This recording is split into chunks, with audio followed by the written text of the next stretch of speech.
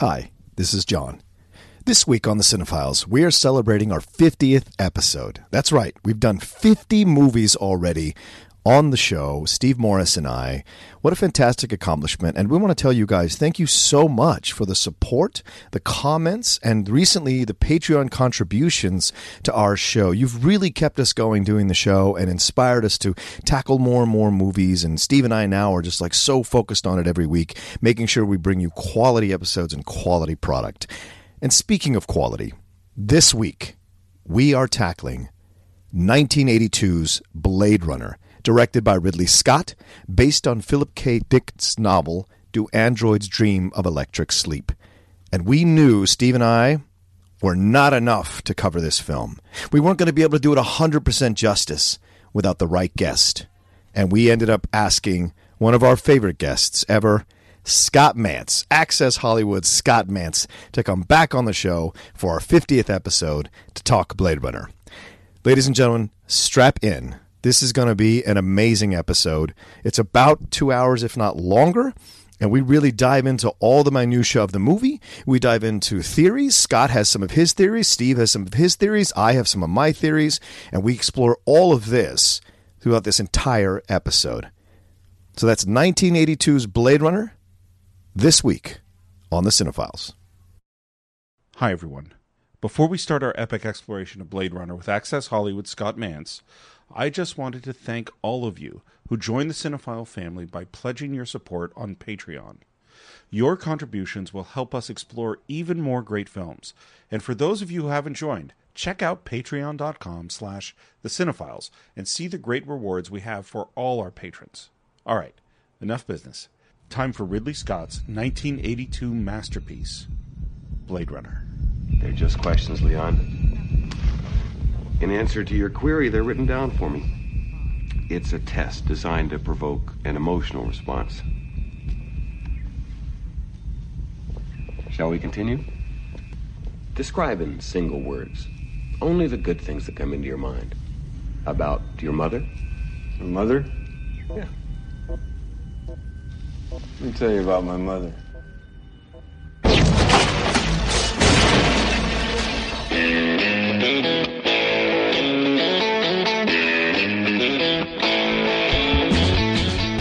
Hello and welcome once again to the Cinephiles, where each week we enter the world of a great film. We explore its themes, its history, the filmmaking, and the influence it has on us today. My name is Steve Morris. I'm a filmmaker and directing instructor in Los Angeles, California. Hello, everyone. I'm John Roca. You guys have heard me many times on this show already. So I'm a voiceover artist, actor, host of shows in LA, and I am crazy super excited for this episode of the Cinephiles. And we are very happy to welcome back to our microphones one of our greatest and possibly most requested guests of all time, Scott Mantz from Access right? Hollywood. I think so. Right? I think we can fairly say that, yes. Wow, fellas, it is great to be back here talking movies with you. The only way to follow The Wrath of Khan, the Citizen Kane of Star Trek movies, is by talking about the most influential sci-fi movie of all time.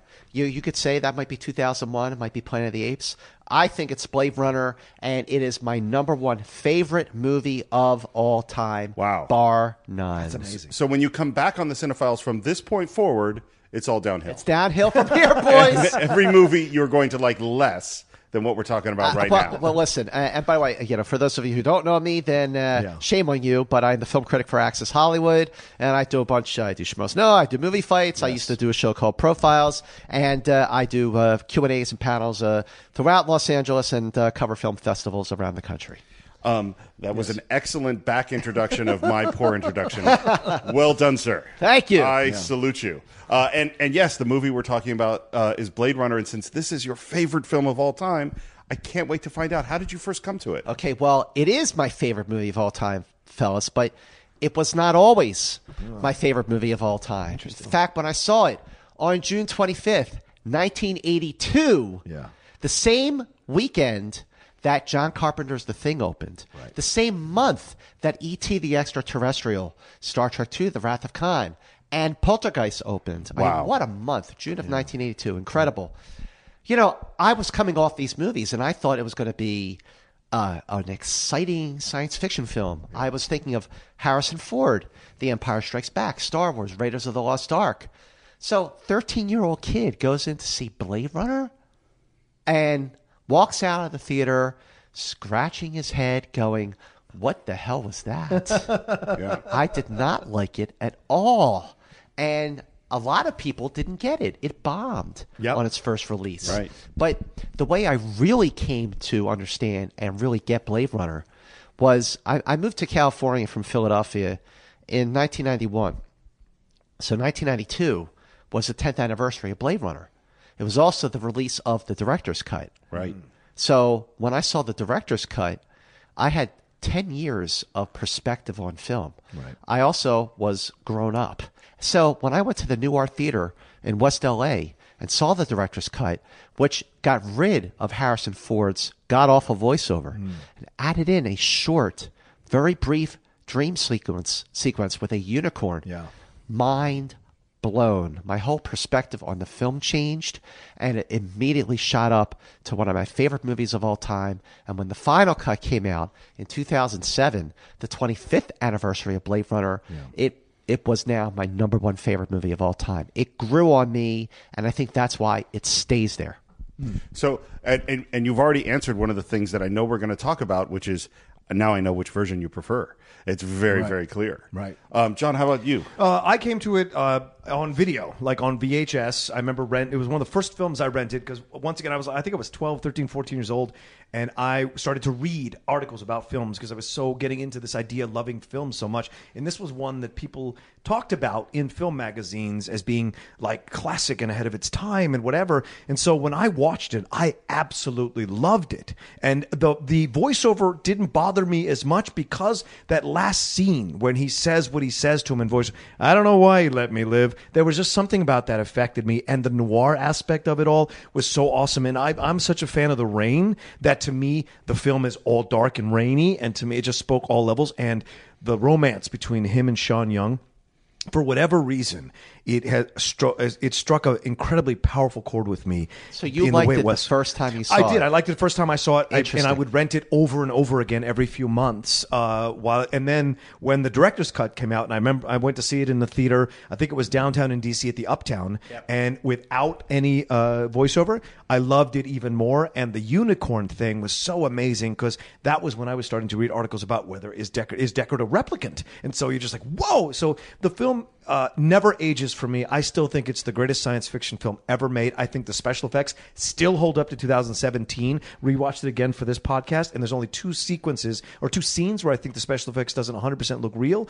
But other than that, the film is still powerful. I think the narrative still works. And so for me, it has been a film that's always echoed in my heart. Always. Just always. Something about Harrison Ford's performance, Sean Young's beautifulness captured at this time, and Rutger Hauer's ruthlessness. Yeah, just all of it. And watching it over and over again, and just like the great films we talk about, Steve, on this podcast, you get something new out of it every time you watch it, no matter where you are in life. Yeah. What about you, Steve? How about the first time you saw it? So I don't know. I cannot. Strangely enough, I can't remember the first time. And usually if I saw it in the theater, I can usually remember the theater, and I can't remember the theater. So it's very possible I didn't see it in the theater. Yeah. But I saw it soon after. I think, because I'm starting high school in '83, and I know it was in that VHS rotation, and I loved it with the voiceover. I remember, I definitely remember going to see it seeing the director's cut at the Grand Lake Theater in Oakland when it came out, and I remember. I'd seen the theatrical cut so many times that I could hear the voiceover playing. Interesting. That's great. I knew what every... You saw the voiceover version that many times where even when you're watching it without it, you're still hearing it. I could still hear it. Okay. And so one of the interesting things about this movie, because we have multiple versions, I think there are like 6 versions total, is that I can't not have the experience with the theatrical version and really turn that off. So it's a little hard for me to go, because I probably saw it 20, 30, 40 times at least, because we rented it over and over again. Yep. And I think I had it on VHS for a long time. And so it was a long time before I saw the director's cut. Right. And for me, it's sort of, I loved that theatrical version. I love the director's cut for different reasons. They're different films in a lot of ways. And it's funny, though, because I went through, in doing research for this, I went through and went, okay, what are all the changes? They're not that many. No, there's not. It's very few. It's not like you're watching like Star Wars A New Hope with the right. special edition where there's Right. so many changes to it. Right, or like Apocalypse Now Redux, where Oh, yeah. Right, Apocalypse Now Redo. yeah, Extra totally 30 minutes or different, something. Yeah. different movie. So I think to start on this, the first person we really got to talk about is Philip K. Dick. People talk about. I always heard this thing of like, there's the ABCs of science fiction: Asimov, Bradbury, and Clark. Yeah. And this is kind of the D to me. Yeah, Dick, right. Not that he's as good a writer, I would say. I don't know if you've read some of his stuff. Some of it. They're okay, but Right. the ideas in terms of science fiction, he's some of the greatest ideas, and he's given us more science fiction movies than anyone I can Yeah. think of. Yeah. Between Total Recall and Minority Report, and Waking we have, Life. Right. Yeah, Scanner Darkly, Right. and Yeah. then we got Man in the High Castle. Right. And the sort of ideas of what is real, what is not, and this speculation about what it is to be alive, and how does your brain work, and what is consciousness, and what is all of those things. That's really, really deep in what science fiction is. And a lot of the themes that Philip K. Dick has explored in Do Androids Dream of Electric Sheep, Right. which is the story that Blade Runner is based on, were explored in other films that Philip K. Dick, the adaptations of those movies, but also just in other films. Period. Like you look at the last, let's see, what is it? Almost 30 years. Now that Blade Runner came out. Yeah. And wait, 82. 35. Yeah, it's almost 35 years. Yeah. Man, good gosh. Yeah. Man, math is not my strong point. Movie release dates Yes, are my sure. strong point, not math. I don't know why. That's so So I'd pay weird. attention to this for your next Schmodown. Yeah, that's right, This that's is where right. you could take him. Is Yeah, you yeah. somehow Take me him down into with the math. 2 + 4. What? Oh, but really, guys, when you look at a lot of movies that have come out since then, like Strange Days, Right. Yeah. City of Lost Children, one of my other favorite movies of all time, Children of Men, Yeah, Minority Report, which is obviously based on Phil K. Dick, but also just recently you had Ghost in the Shell. Yeah. And not a good film. Nope. But I'm watching the movie going, it's Blade Runner. These Especially themes, the landscapes on the buildings, Oh, the Japanese stuff, it's all of so it. the Yeah. cyberpunk. Yep. It is freaking Blade Runner, and Yep. I'm watching Ghost in the Shell, going like, I'd rather be watching Blade Runner. Right. And I'm thinking about Blade Runner while watching Ghost in the Shell, thinking this movie is 35 years old, and it still looks like it Yeah. could have been shot today. It's still ahead of its time. Absolutely. Yeah, looks better, honestly. Yeah. Because and we're going to get into this in detail, obviously, but A, it looks amazing, and B, it's real. Yes. And that's the thing. We CG has come so far, and it's so amazing, but this real is still real. Yeah. And when you see real things and real humans interacting with real stuff, it's just different. I just love the sequence with the cop car when he's like questioning. Center, Yeah, it's just like just the exhaust coming out as it's levitating out is just so believable, and it doesn't look like it's on strings or anything like that. It looks so real, and it's those little things that make you feel like you are actually in the world that you are watching. And It's so great. also too, a lot of those billboards have been taken down in LA yeah. now because people were complaining that they were distracting, and like people who lived in those areas didn't like having the lights shining in their windows. But for a few years there around LA and in New York and some other cities too, big cities around the country, you had the virtual billboards. Yes. Right. And as soon as I started seeing those, especially on Sunset Boulevard in West Hollywood, the first thing I thought of was Blade Runner. Yeah. Absolutely. Yeah. Me too. Same thing.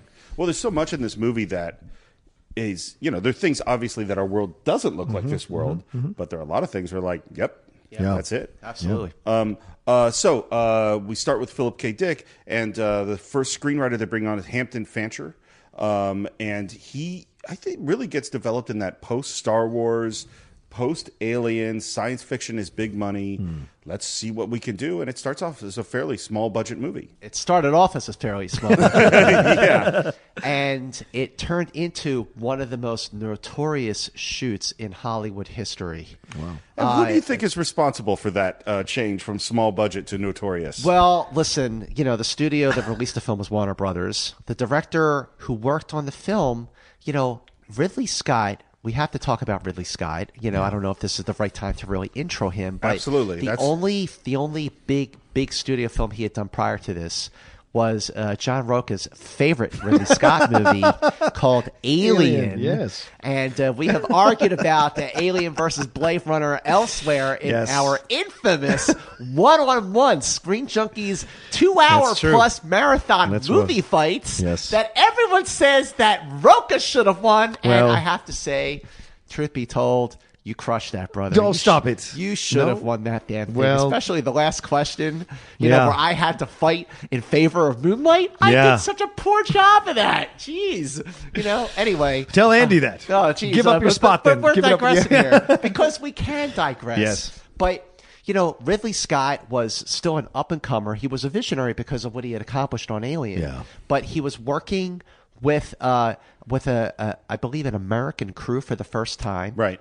And it was a trying to fit a square peg in a round hole. The crew did not like his style. He was not an easy director to work with. The shoot from start to finish was very difficult. It went way over budget. It went way over schedule. He was a stickler for the details, which is a good thing. I mean, you want a director who's going to do that. But at the same time, the crew started calling the film not Blade Runner, Blood Runner. Wow. And also, you know, Will Rogers had that saying, I never met a man I didn't like. Well, the crew started making T-shirts that said, Will Rogers never met Ridley Scott. Oh, man.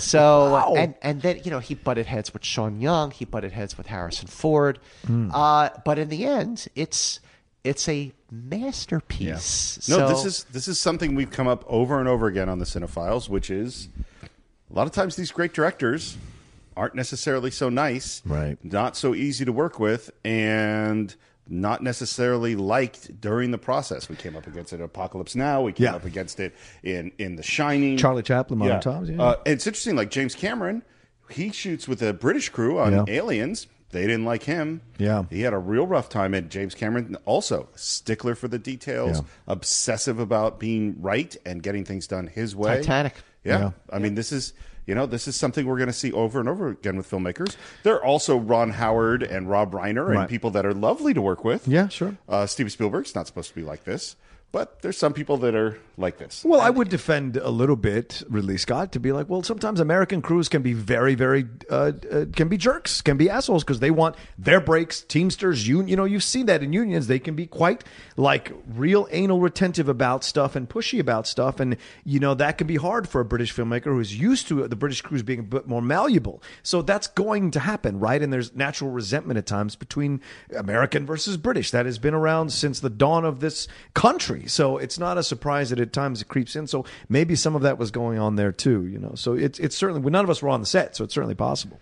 Well, I was going to bring up Francis Ford Coppola and Apocalypse Oh, Now. right, I yeah. mean, Oof. you know, like after the two Godfather films in the conversation, he put everything, Mm-hmm. and I mean everything, into the making of Apocalypse Now, including mortgaging his house Yeah. to finish it up.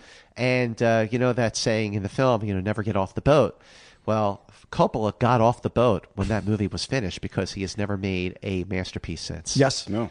That's a great You point. know, that was it. He had 4 great movies in the 70s. And, you know, then he did, what was it, The Outsiders, and, you know, like Right. Peggy Sue Got Married, you know. Yeah. But nothing ever Rainmaker. equated his Rainmaker. Yeah, I Right. mean, he never equated that. Agreed. No, it's absolutely true. I mean, it seems like that movie broke him. You know? Yeah. Yeah. On some, well, what we should say, most filmmakers don't have more than, you have 3 or 4 great masterpieces. You did good. You Right, know? right. Well, look at, I mean, Spielberg's masterpiece films. He's actually a director who's had maybe 6 or 7. Yeah. Because you have Jaws, Close Encounters, Raiders, E.T., Schindler's List, Private Ryan. Those, okay, 6. Yeah. Really you know, 4, though. What's that? Yeah, really 4. 4. Yeah, really. E.T. and Private Ryan can go. You know what? What? E.T. is a masterpiece. It's not a masterpiece Come in on, any way, shape, or it is a form. masterpiece. Not It is the movie not a fights. We're masterpiece. not on movie Fairy fights. tale. Not movie fights. It's not movie fights, but you know, there are so many other elements. You know, there's the direction. There's obviously the cinematography. Yeah. There is the production design, the costume design, and the music, the score. is brilliant. Oh, you're It talking is- for Blade Runner? Yeah, for Blade Runner. The Vangelis. Vangelis, yeah. Oh, my that gosh. score. That Yeah. score. Is it Vangelis or Vangelis? I've never known. I say Vangelis. Vangelis. It's probably Oh, Vangelis. Who knows? Well, you could anyone out there who Yeah. knows if Mr. Vangelis or Vangelis are there, you could come talk to us. Yeah, and let talk know. to us, correct us. We will happily Yes. stand corrected if we're corrected by you, sir. I don't buy many soundtracks, and I bought the soundtrack score for this film and for Chariots of Fire. Chariots of Fire is one of my favorite films, bar none, and I love his score for both of these movies. The They problem somehow with work. the soundtracks that have been officially released for Blade Runner Yeah. is that none of them are the complete scores. Right. Yes. Agreed. So years ago, I went on eBay and someone was selling a bootleg version of the complete score to Blade Runner. Wow. So, I bought it and I thought, I was thinking like it would be like a muffled copy. It would not be Right. up to par with the official version. And it is. Wow. It is like it's a 2-disc set that has all of the music, every last note of that film. Yeah. And even some of the background atmosphere, like Yeah. when he's going through Anemoid Row, like everything. And like when he first enters the Bradbury building. And here, he's going up the stairs and it's cutting to Pris, sort of like going back and forth. Yeah. It is every note. I'll make a copy for you guys. It's awesome. Definitely. I would love that. Well, what's interesting about the score is it happens at that moment, which is, it's a synth score. And there's a lot of times you listen to a synth score from the early 80s and you go, ugh, that sounds like a synth score from the early 80s. This sounds like the score to Blade Runner.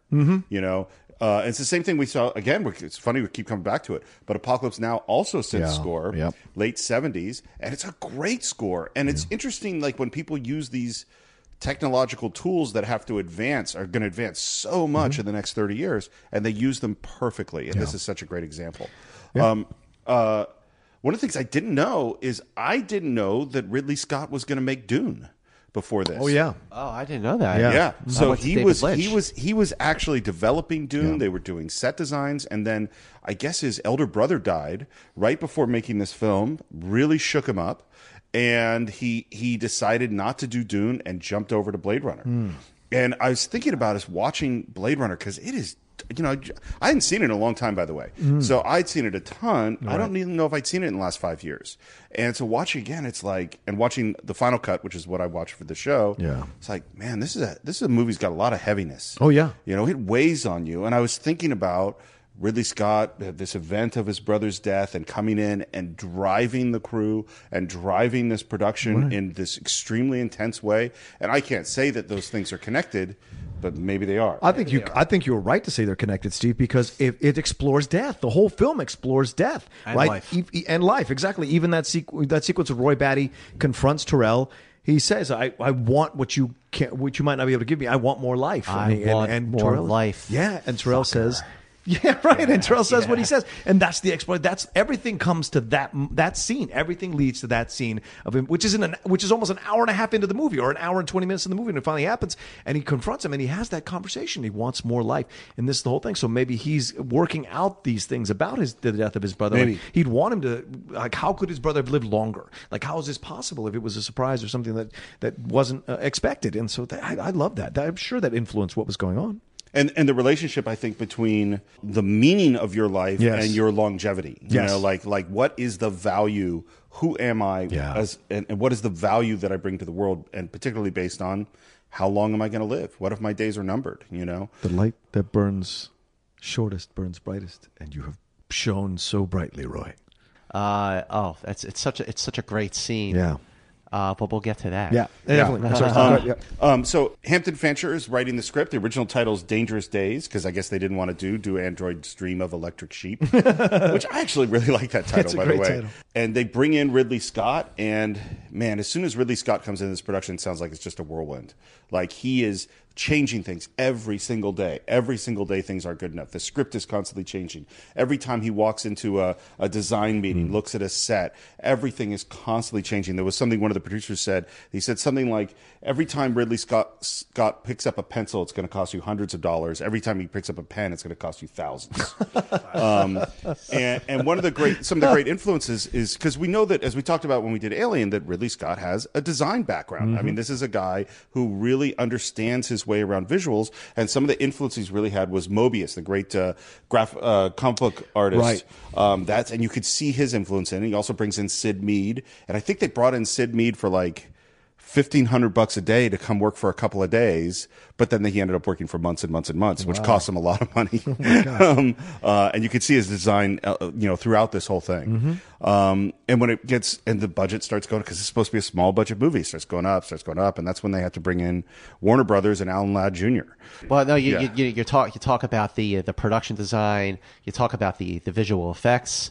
Douglas Trumbull. Douglas Absolutely. Trumbull, who was who did the groundbreaking effects for 2001: A Space Odyssey. He did the effects for Close Encounters of the Third Kind, and at the last minute, he jumped in to basically save Star Trek: The Motion Picture. Which, if you ask Douglas Trumbull about Star Trek: The Motion Picture to this day, he still shrugs his shoulders and goes like, "Oh, the movie was a mess," and it was. But Blade Runner, on the other hand, like with the way when you see the spinners flying around, you see the glow around the lights. Yeah. That came from that was very evident in the special effects for Close Encounters as well. Right. And the cityscape, Los Angeles, 2019. Yeah.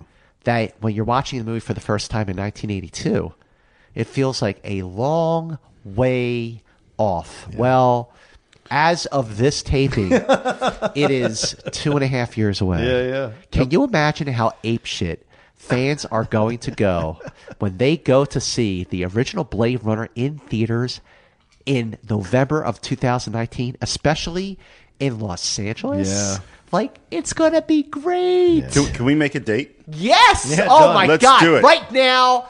Let's get our tickets now. Yeah. It's going to be at the Cinerama Dome in Hollywood. Oh, sure. it's gotta be, We're there. Yeah. Jesus. Love that. They ended up they wanted to shoot some on locations, but they couldn't find locations that are going to look right, and so they shoot on the Warner backlot. And one thing I just want to say is the buildings that are in this movie are ones that every single person listening to this right now has seen hundreds and hundreds of times because it's the Warner backlot. And that backlot has been there for 50 years, and they've shot TV shows and movies and all sorts of stuff on those buildings, and you would never know that you are looking at anything you have ever seen before in the way that this thing is designed. It is crazy how much they transform that backlot. Whenever I go to Warner Brothers, let's say I go if I go for a press screening, I always try to give myself enough time to get there early and go back to that backlot because it's not far from where the press screenings are. Right. And I just I'll look down the street and it's bare, but when Ridley Scott was making Blade Runner, the transformation of that backlot with all the detail and all the props and all the lights and the wires and the rain, this never-ending rain.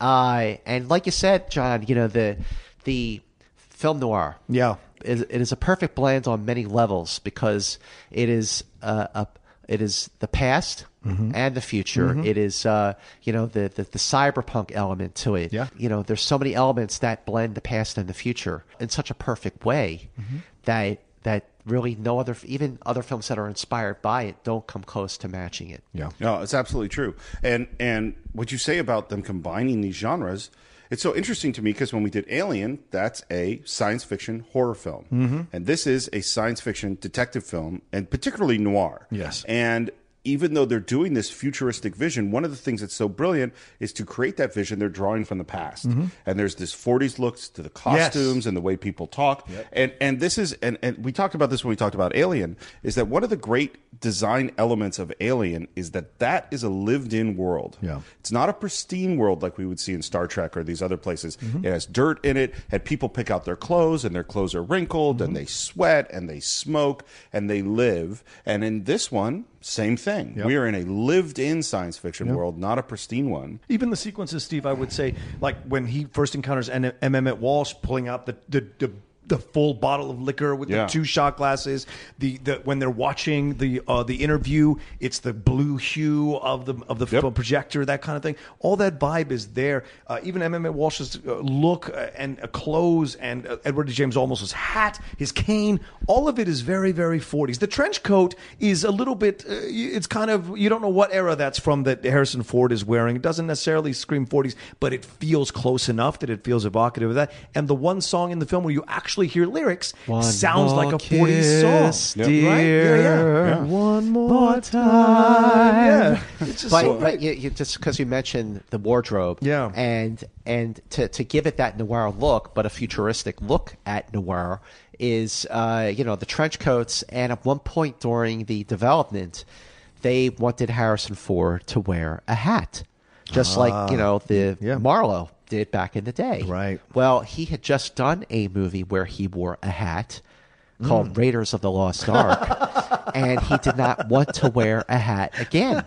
So his hairstyle was originally just going to be, parted to the side like it was in Raiders of the Lost Ark. Right. And then he shows up with this buzz cut, and people, were like, okay. He just wanted to look different. Yeah. He didn't want to look just like he did in his previous movie, even though the studio would have been perfectly happy with that to sort of ride the wave of Raiders into Blade Runner. That probably would have helped the box office of Blade Runner. And this is funny that I hadn't thought about it until you mentioned it, because I had never heard that story, but I remember seeing it.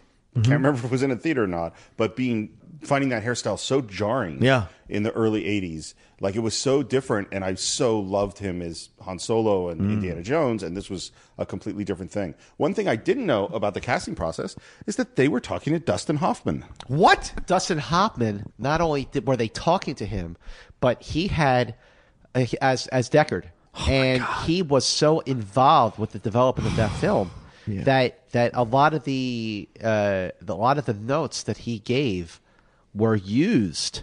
And when it came around to Harrison Ford doing the role, he liked Dustin Hoffman's changes so much that that's why he agreed to do the film. Good God, I can't even imagine. I can't either. It's one of the weirdest.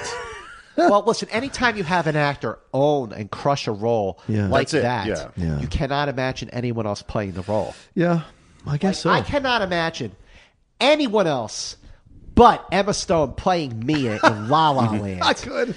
Can you imagine Brie Larson. If Emma Watson was going to play that role, because she was originally, or Brie Larson? Brie Larson would have killed it. Brie Larson, the next Meryl Streep? No! Oh my God. Movie Fighters crossing over into the cinephiles. You brought it over. You brought it over. Make it stop. Maybe we should talk about this movie. Yeah. Maybe we should jump in. What's the next thing? So we're going. So we start off with one of the most amazing special effects shots I think in Hollywood history, which is what they call it the Hades shot, which is this camera moving in over these smokestacks in this version of LA that's just remarkable. Dystopian. Yeah. Dystopian was the word that was with a capital D went into overdrive with Blade Runner. That opening shot, before you even see that, the title card.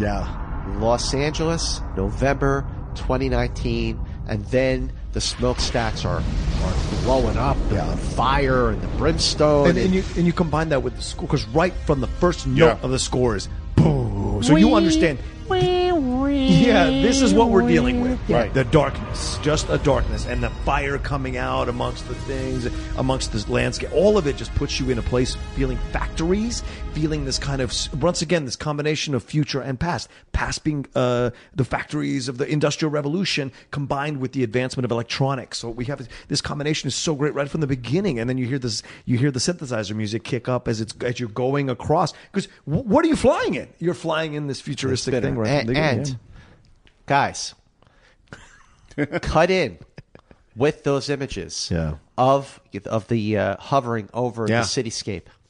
There is an eye. Yeah. Right. There is an eye. And it is never explained. Nope. It is never revealed whose eye it is. Yes. And it gave me chills to hear Ridley Scott himself address that very scene at the beginning of Blade Runner.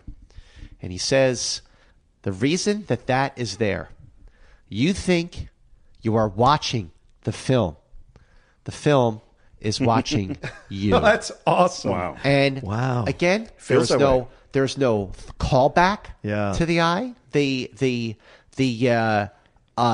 You don't know whose it is. Right. I mean, it doesn't pull back to reveal a face.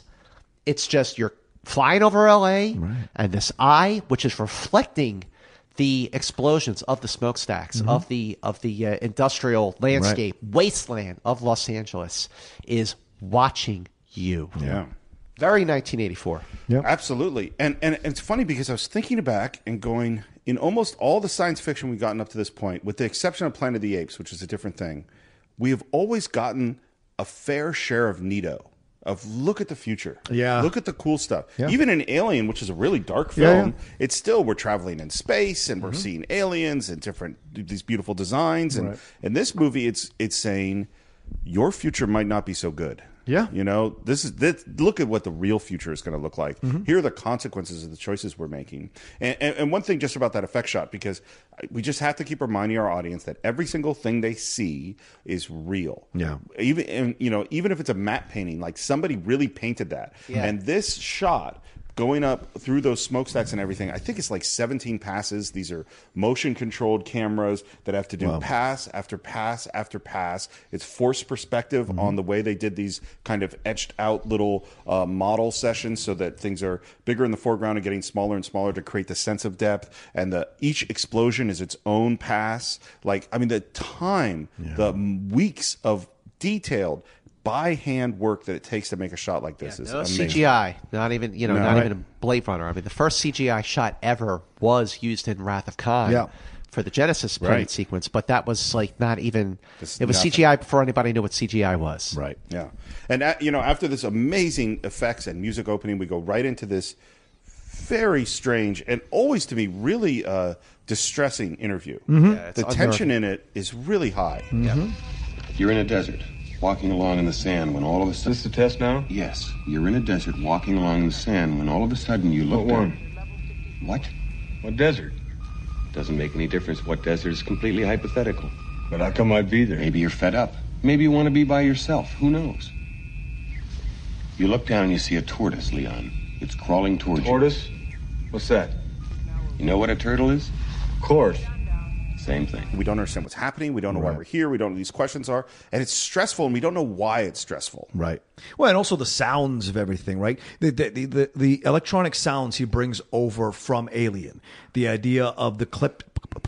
You hear these things. Yeah, hear you these do things. hear sounds. The sound effects are very reminiscent of Yes. Aliens, which is just 3 years before. Right. But so when Leon is taking the Voight-Kampff test, which is being used to determine whether or not he's a replicant. Right. So the questions, he comes in, he sits down, and Brian James, the late great Right. actor Brian James. Is being given the Voight-Kampff test, and it's an unnerving sequence because not only is there tension between these guys, but you don't know Don't understand it. why are they doing it? What kind of an interview is Yeah, and this? also the way he's cutting him off in the questions unsettles you, right? From the beginning, you're unsettled with the score, with the sound, with the factories, with the fire, all this stuff. Then this interview, and the interview is unsettling too because it's not a normal conversation. It's not clipped at a normal pace. It's faster. It's more jarring. It's cutting. There's no respect being given one way or the other, right? And then there's a pullback.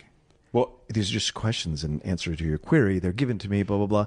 And then boom. by the way, I can't tell you how many times I've said in answer to your query. In answer to your query is just a thing that comes out of my mouth all the That's time. awesome. And the thing, too, is you sense that this is important. Yeah. That something really serious is happening, but you don't know what that serious thing is. It's a very distressing scene. Well, let me ask you, what's the first thing that comes to your mind when you think of your mother? My mother? I'll tell you about my mother. Let me tell you about my mother.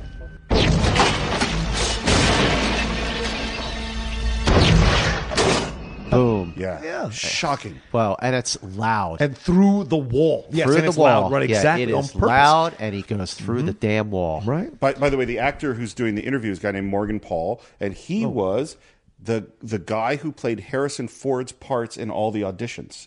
So he was the reader that Oh, Ridley how Scott funny. used. And after they finish all this, and he was, because you're an actor, you're happy he got to meet Ridley Scott, but it really said, hey, we might have something for you. Yeah. He was doing all the screen tests with like Sean Young and everything. That's great. Now we get to meet Harrison Ford. We talked about as Deckard. And we get to also meet the streets of Los Angeles in this. Wow. Which feels like Tokyo, right? It feels a little like Los Angeles, Tokyo, right? Like what happened in Big Hero 6, San Frocchio or whatever they have. It feels the thought same. of Blade Runner watching Big Hero Yeah, 6 because it was the East meets the West. Exactly. And he's eating Chinese food. Yeah. 4. No, 2, 4. I love that. And noodles. And, he's sitting there, he's reading the paper, and he's like looking up. He sees the airship that says, off-world colonies, a new world, begin again.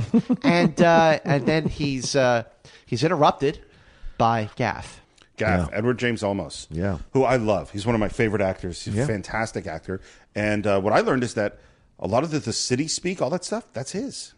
Edward James Olmos came up City with that. speak, Oh, wow. right? That's another language. Yeah. Admiral Kovachin Engambite. He say you under arrest, Mr. Deckard. Got the wrong guy, pal. Lofa, Nehojma, Devaja Blade, Regan. He say you Blade Runner. Tell him I'm eating. Well, and that Edward James Olmos said because Ridley Scott had this idea of this multicultural world, which, you look at Los Angeles today. It is the most, I believe, most culturally diverse city on the planet. I agree. Trump's nightmare. Yeah. And so Edward James Olmos said he should speak some pidgin of, and I think there's Hungarian, there's Chinese, there's French, there's all these different languages that he's speaking. And again, this is where, having seen the theatrical version so many times, I can't not hear Harrison Ford say, of course I understood the lingo, but I wasn't going to make this easy on him. That's just in my head, because I've seen it so many times. Right. So Harrison Ford goes off with Edward James Olmos, and we got I think you mentioned it before. Yeah. His look in this movie is spectacular. Yeah. And this goes to just a filmmaking thing. In general, directors out there, don't make your characters neutral. Yeah. There was so many students where I asked them, what kind of costumes are your characters wearing? And they go, jeans and a T-shirt. Now, I wear jeans and a T-shirt like every day. I wear it all the time. Yeah. But that is a boring costume choice. Right. Edward James Olmos in Blade Runner is not a boring he is a dandy. Yes. He is like, every little bit of him is to the nines. And He's got a cane. Yeah. He's got a cane. Which again evokes the best of noir because of Maltese Falcon. Like there's these little subtle homages to noir that are there if you have them in your subconscious. He's hitting you on certain levels. The way the hat, the brim of the hat, everything about it just screams the noir stuff that you remember from the 40s and 50s. And for me, personally, I've always loved this idea because there's not a lot of Latinos in sci-fi. We don't seem to break this barrier a lot. And so to know that Gaff was Edward James Olmos meant so much to me growing up. And because I became a huge Miami Vice fan as well, to go back and see the movie again and again with Edward James Olmos, and of course Zoot Suit as well. But like, this is the one. And they don't make a big Edward deal James about it. Olmos in Zoot Suit is like a miracle. Yeah. His performance Yes. is so amazing. Agreed. And in Stand and Deliver, he's fantastic in that as well. yeah. But the thing with him is that there's no comment made about it. He doesn't speak Spanish, so he's Spanish. It doesn't effing matter. Right. He is who he is. His name is Gaff, and he is given very little screen time, but he makes the most out of it as an actor would. In fact, A good actor guys, would. he makes so much of his screen time, his brief screen time, And barely any lines. Yeah. and hardly any lines. But gentlemen, the movie is called Blade Runner. You think the movie's about Harrison Ford? You think the movie is about Deckard? The movie Blade Runner is about Gaff. Listen to this. Okay, hold on. The This is a movie, controversial All right, go. statement. wait, the movie Blade Runner is about Edward James Olmos. What? Now, this is a comment I am making at the top of the show, and we are going to revisit it at the end of the show. Listen, it's going to leave okay. you listening with that little nugget. That's good, because The I movie actually... Blade Runner, Gaff is the Blade Runner. Wow. Let's continue, shall we? Okay, so We Rick go and meet Dick Emmett Deckard. Walsh. Right. Emmett Walsh. Who But is before that, you get in the spinner. Oh, in the spinner, sure. Right. You get in the spinner with Gaff, and you're hearing a lot of the sort of sound effects that you heard Yes. in Alien. So the spinner ascends, the exhaust shoots out from the bottom of the spinner. Yeah, I It love lifts that. off, and the score kicks in. Yeah. Wee, wee, wee, wee. And you are flying above L.A. You are seeing some of the buildings look very much like the past. Yes. Most of them look very much like the future. And if you look closely, you could see an upright Millennium Falcon. Oh, yes. Yes, you can see an upright Yes. Millennium Falcon if you're looking closer in the foreground Right. during that scene. And Harrison Ford, Deckard is eating his noodles along the ride, and you're above Los Angeles, thinking this is both beautiful and menacing. At the same time. Yeah. Absolutely. And then it descends. Okay, you're above Los Angeles, futuristic, and then when you get back down to Earth in the literal sense, you are in Union Station. Union Station. Yeah. Which is where the police are. Which is where we meet Emmett Walsh. Who's a great character actor. Oh, yeah. Plays a truly horrible person in this, and he pressures Deckard into I need the old magic back. You got to come back and be a Blade Runner one more Stop time. right where you are. If you're not one of us, you're little people. Yeah. And again, I hear the voiceover. I can hear the voiceover for that moment. So, and Deckard agrees, and now we're going to get a briefing where we're going to replay this interview. No choice, huh, pal? No choice, pal. Yeah, he's a horrible person. Yeah, he's a mean person. So we get that interview, and it's so funny. The interview are different takes. You can tell it's a different take than the one they used in what we just watched. Right. He's more relaxed in the delivery. Brian James is in the delivery of these lines that he said before. Let me tell you about my mother. It isn't as menacing. Yeah, you're right. It It's a does look little like more they're different relaxed. takes. Which to me speaks to something, because if we're having him voiceover, it's supposed to be how Harrison Ford sees it, right? If he's the voiceover, he's the eyes and ears that we're supposed to be following as the protagonist. And so maybe that's what he sees when he's looking at this. Because why? If he's a replicant, he won't see the evil of another replicant. He sees the logic of the replicant. So to me, in that moment, he is watching this interview and he does not see the menace of Brian James. He understands Brian James's resistance to the questions. Now, in the original cut of the film, That's and my opinion. No. Listen, that is an excellent perspective, and it's not something I ever thought about. Well, I always surprise you. Scott. Yes, you definitely always surprised me, and I'm a happy person for it. Me That's too, what makes with you. you interesting.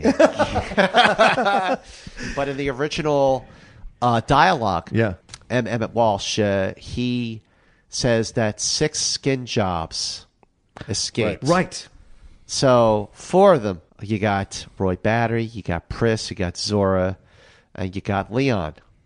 Who were the other 2? Right. Well, he says in the extended edition that they got burnt in the electric fields or One whatever. of them got burned in the electric Yeah. field, but until the voiceover was changed for the final cut. Oh, interesting, because that would be Rachel and Deckard. Oh, son of a bitch. Okay, but now never you thought could of argue that well he fixed the dialogue. But that doesn't make sense. But- that doesn't make sense because he would remember if he had escaped. But he is a replicant.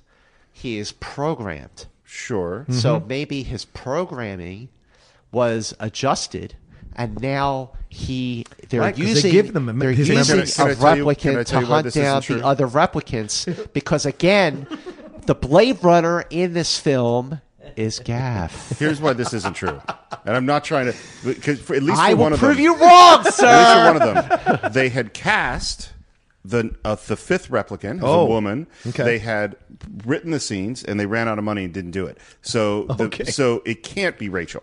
Okay. Okay, or at least one of those 2 cannot be one of these 6. That's fair. But I'm just going to pose this question again, and I will revisit at the end of this broadcast. Yeah.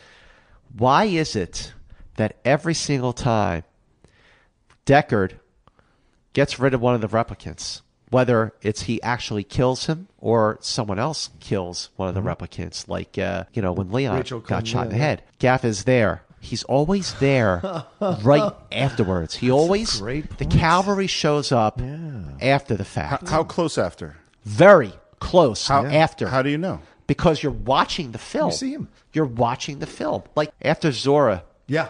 dies, Gaff shows up. Yes. How Okay. long does it take before Gaff shows up? Gaff shows up right there. Yeah. Like he goes after Zora dies.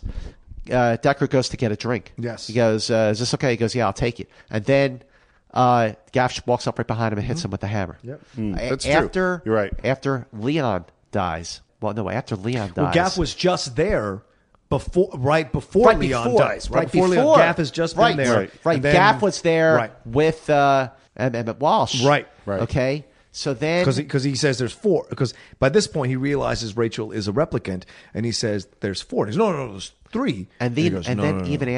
even after Batty dies, yeah, at the end of Right. the film, there's the That's right, spinner he's right there. shows up. He's right there. Interesting. He's right there, and Gaff says, "You've done a man's job, sir. I guess you're through, huh?" And he goes, "Finish." And that's when the whole, Yeah. it's too bad she won't live. But right after that massive fight with Batty, and he is beaten, bleeding, and exhausted, the spinner rises, Yeah. and he gets out and says, "You've done a man's job because you are not a man. You are a replicant." Interesting. Well, that's certainly Gaff evidence that. is the Blade Runner. Well, that's certainly evidence that he's a replicant. yeah. And if Whether- you disagree with me, hit me up on Twitter at MovieMans and tell me that I am full of shit. All right, let's You keep are going. wrong. So we're heading off. Okay. Now during the briefing where Deckard is introduced to each of the 4 replicants, Yeah. you're seeing the interview with Leon. Yeah. Then you see Zora. I love Emmett Walsh's line. He goes. Talk about Beauty and the Beast. She's both. Then you meet Pris, a pleasure skin job, Right. and then I think the last one is Batty, right? Yeah. Is the last one Of course, Batty? The score kicks in when he shows up. He goes, there's a replicant at Terrell's store. I want you to use the Boy Comp machine, test it out, make sure it works. And he goes, and what if it doesn't work? And he just kind of looks at him. So then, so the next scene is Deckard is going to Terrell. Yeah. Beautiful design of the exterior of that building. Unbelievable. And the interior. Yes. Oh, gorgeous. The reveal when the spinner lands, the inside of Terrell's office, Yeah. this huge, massive office, the cinematography, the lighting of that scene is one of the most beautifully lit scenes I have ever seen. Yeah. And it starts off with the owl flying across the room, Right. and the sun is coming through the window, and the sunset is very, very red because of all the pollution in the air, and the score kicks in, and it's a beautiful score. Do you like our owl? And we're introduced to Rachel. Now, I want to say something real quick. To me, what's so interesting about this whole sequence is it's very Egyptian. And Absolutely. it evokes Egyptian feeling, right? The building on the outside feels like a pyramid. On the inside, it feels like those old school Egyptian throne rooms with the owl, which is a symbol of the Egyptian times as well. And the long table, all of it, and the sunlight. And when the sunlight, when they put the shades down when shit before they goes do the down, test. and But we you get- have the sunlight shining off the water, and Yeah. the water is Yeah. the light from the water is going against that's the right. wall. Yeah. Like God only knows how long it took for them to light that scene. But Couple of things I just want to jump in real fast Yeah. about it being Egyptian. First thing is, Egyptian is very Art Deco because Art Deco is strongly influenced by the opening of Tutankhamun's tomb. Oh, wow. And that's what a lot of those, if you look at Art Deco stuff, Yeah. a lot of it comes from that Egyptian fad. The other interesting thing about it is originally, and they didn't shoot this, they was going to have Terrell is dead, and that is also a replicant, and he is living in his body is in a sarcophagus underneath that thing. So the whole pyramid thing makes perfect sense, and then they kind of dump that, Yeah. which I that think would is have good. been By the way, interesting. Yeah. That Terrell was a replicant. it's only, to me, it's like there's only so many times you can play this replicant card, Right. You know what I mean? It's like good not to have so many of them. Well, yeah. And now what you said, we're introduced to Rachel. This Right. is, Sean Young is absolutely beautiful in this movie. Yep. Gorgeous in so many ways, not just physically. Her character, the vulnerability of her character, yet the steel, the combination of both. It makes you like it's this fantasy woman. It really is, because Deckard falls in love with her in literally like 45 minutes. Like it's literally no time at all, because she is this unattainable, unblemished beauty. And so he can transpose his ideas, his thoughts on her, his ideas of this romanticism, right? And she is so like just powerful in her presence, but not inaccessible. And I think that's what's so amazing. Unavailable versus inaccessible. These are two different things. And so I love the way she comes in and commands the stage and says to him, like, and she even has a smirk when he says he's going to try. He's like, not me, try it on her. And she goes, yeah, she smirks. She smirks because she thinks she's human. But the way she sort of challenges him, she says, "May I ask you a personal question?" Sure. Have you ever retired a human by mistake? No. But in your position, that is a risk. And then Tyrell comes in. Yeah. Is this to be an empathy test? Capillary dilation of the so-called blush response? Fluctuation of the pupil? Involuntary dilation of the iris? We call it Voight-Kampff for short. Mr. Deckard, Dr. Eldon Tyrell. And the whole back and forth, I want to see work on a person. I want to see a negative before I provide you with a positive. On you, and he goes, try her. Yeah.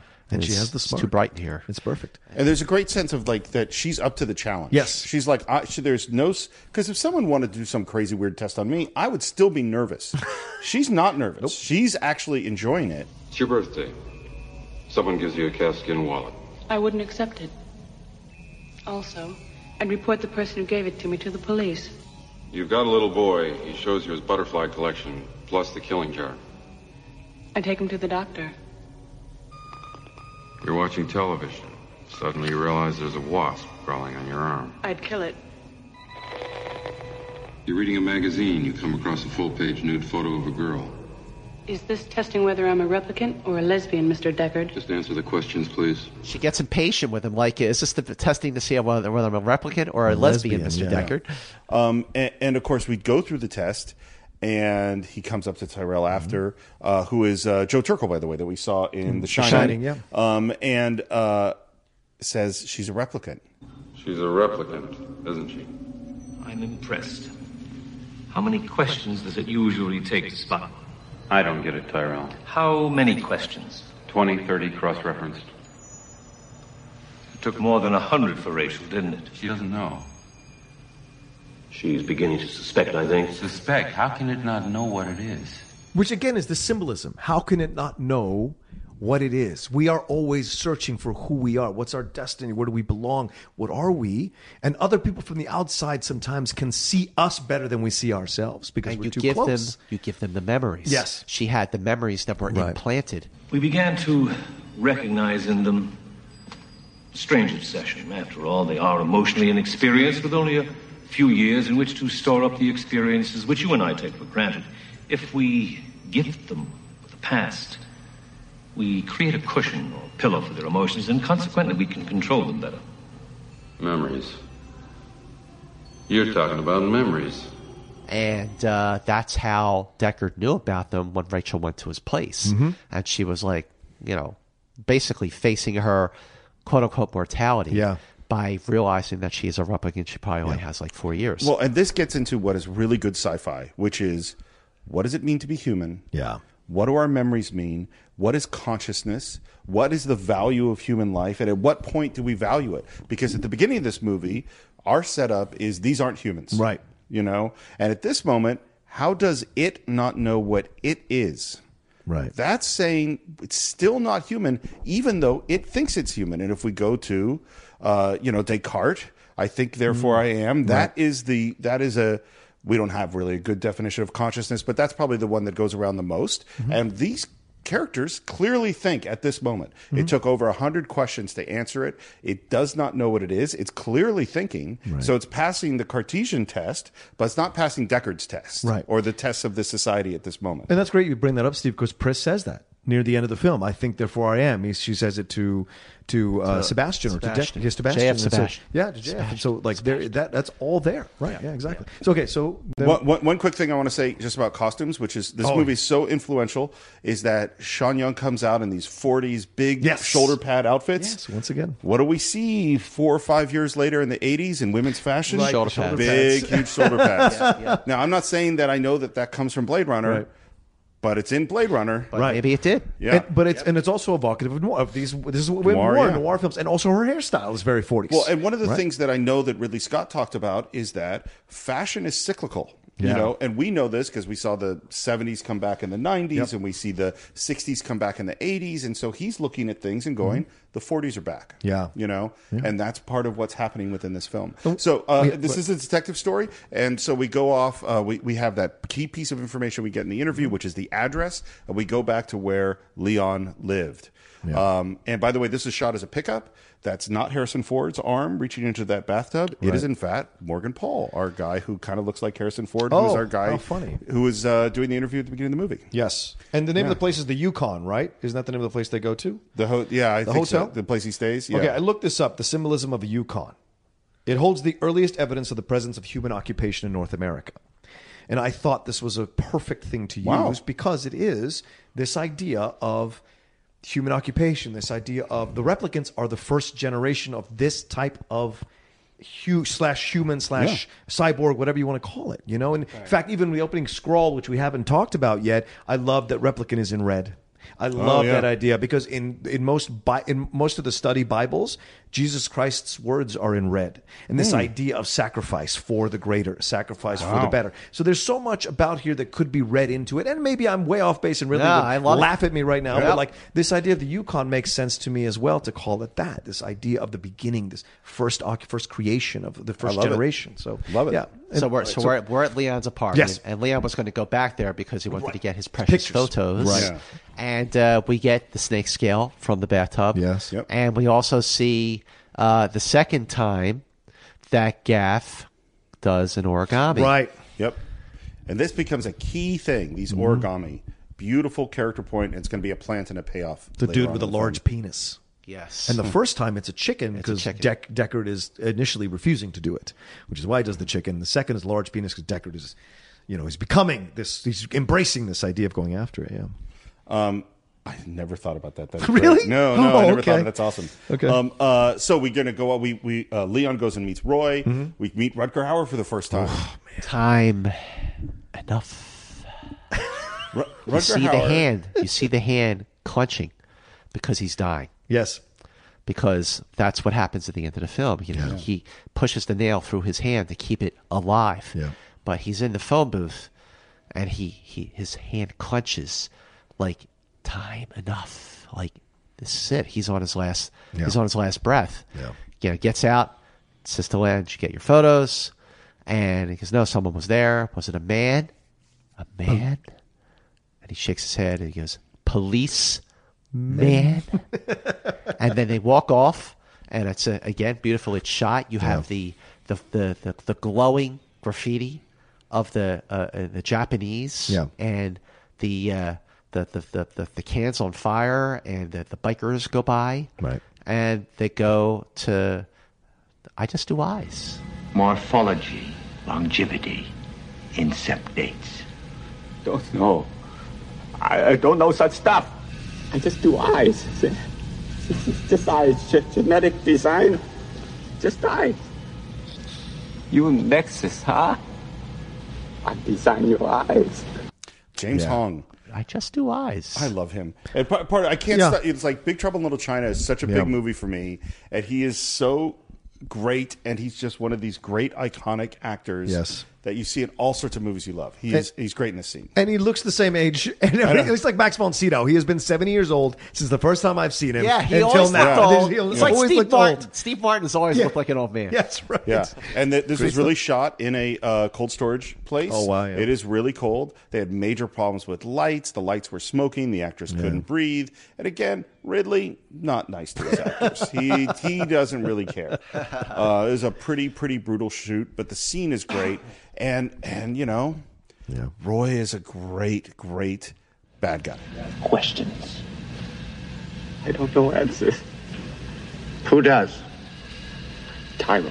Yes. It's one of the great bad guys, and definitely the best character that Rutger Hauer has ever played. Absolutely. And Better than Blind Fury? Better than Blind Fury. What?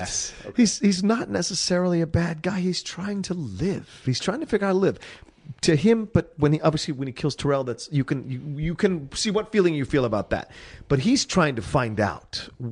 They used them as slaves. They created them to be slaves, right? He says this at the end of the film, live in fear. This is what it's like to be a slave, And so I don't see him necessarily as a bad guy. When I was younger, absolutely. But as I'm older now, I see what he's trying to do. I understand his logic. Is he doing it the right way? No, because he's torturing people. He's hurting people. What he does to James Hong in that scene makes him freeze to death to give him the information. So because he doesn't have time to be nice or to take his, like, he has to be ruthless. By the way, I couldn't agree more. And as soon as I said bad guy, I didn't like the fact that I said it. And slight spoiler alert, I have my own theory that we're going to get to at the end of this film. Well, let's get to it. So we get a little bit more information. We find out about this name, J.F. Sebastian. Yeah. That's the guy to get to Tyrell. Mm-hmm. And then we go back to Deckard, who goes home to his fascinatingly designed apartment. Yes. And very tall. Number 97. He's on the 97th floor. Yeah. And goes in, and who's waiting for him in his apartment but Rachel? Who's waiting for him in the elevator? Yeah. Is Rachel. And he pulls the gun. Closes, he takes out his blaster. Yeah. And then listen, she's now on to the fact that she's a replicant. You think I'm a replicant, don't you? Remember when you were 6?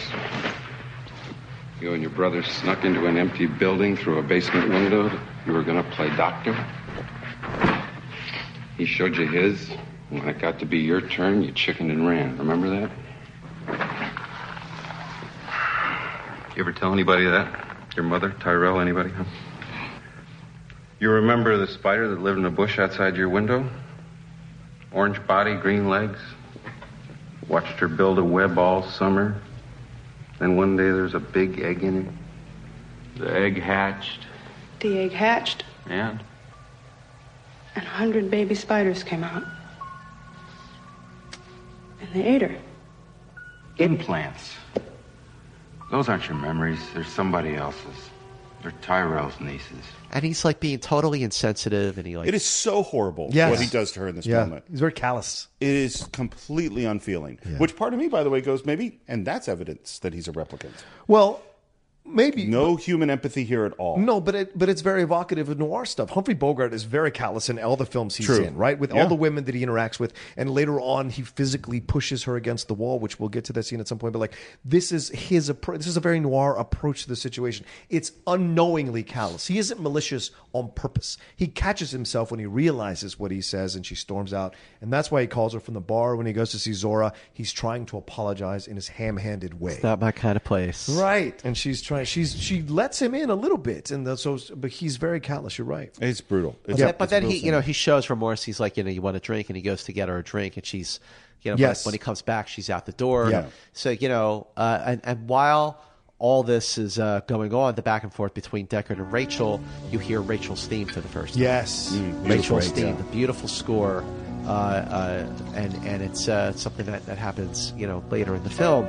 That beautiful piano score, it's just so gorgeous. And then, listen, now we finally meet Pris and J.F. Sebastian. Right. It's a great intro. Yeah. Right outside the Bradbury Building, which is a Los Angeles landmark. Yeah. And when I first moved to LA, one of the first things I did was I got to see the Bradbury Building at 3rd and Broadway downtown. And you walk in that building, and it looks just like Blade Runner. It's still... I disagree. I think it's gorgeous, and I think you should visit it and go walk in and look.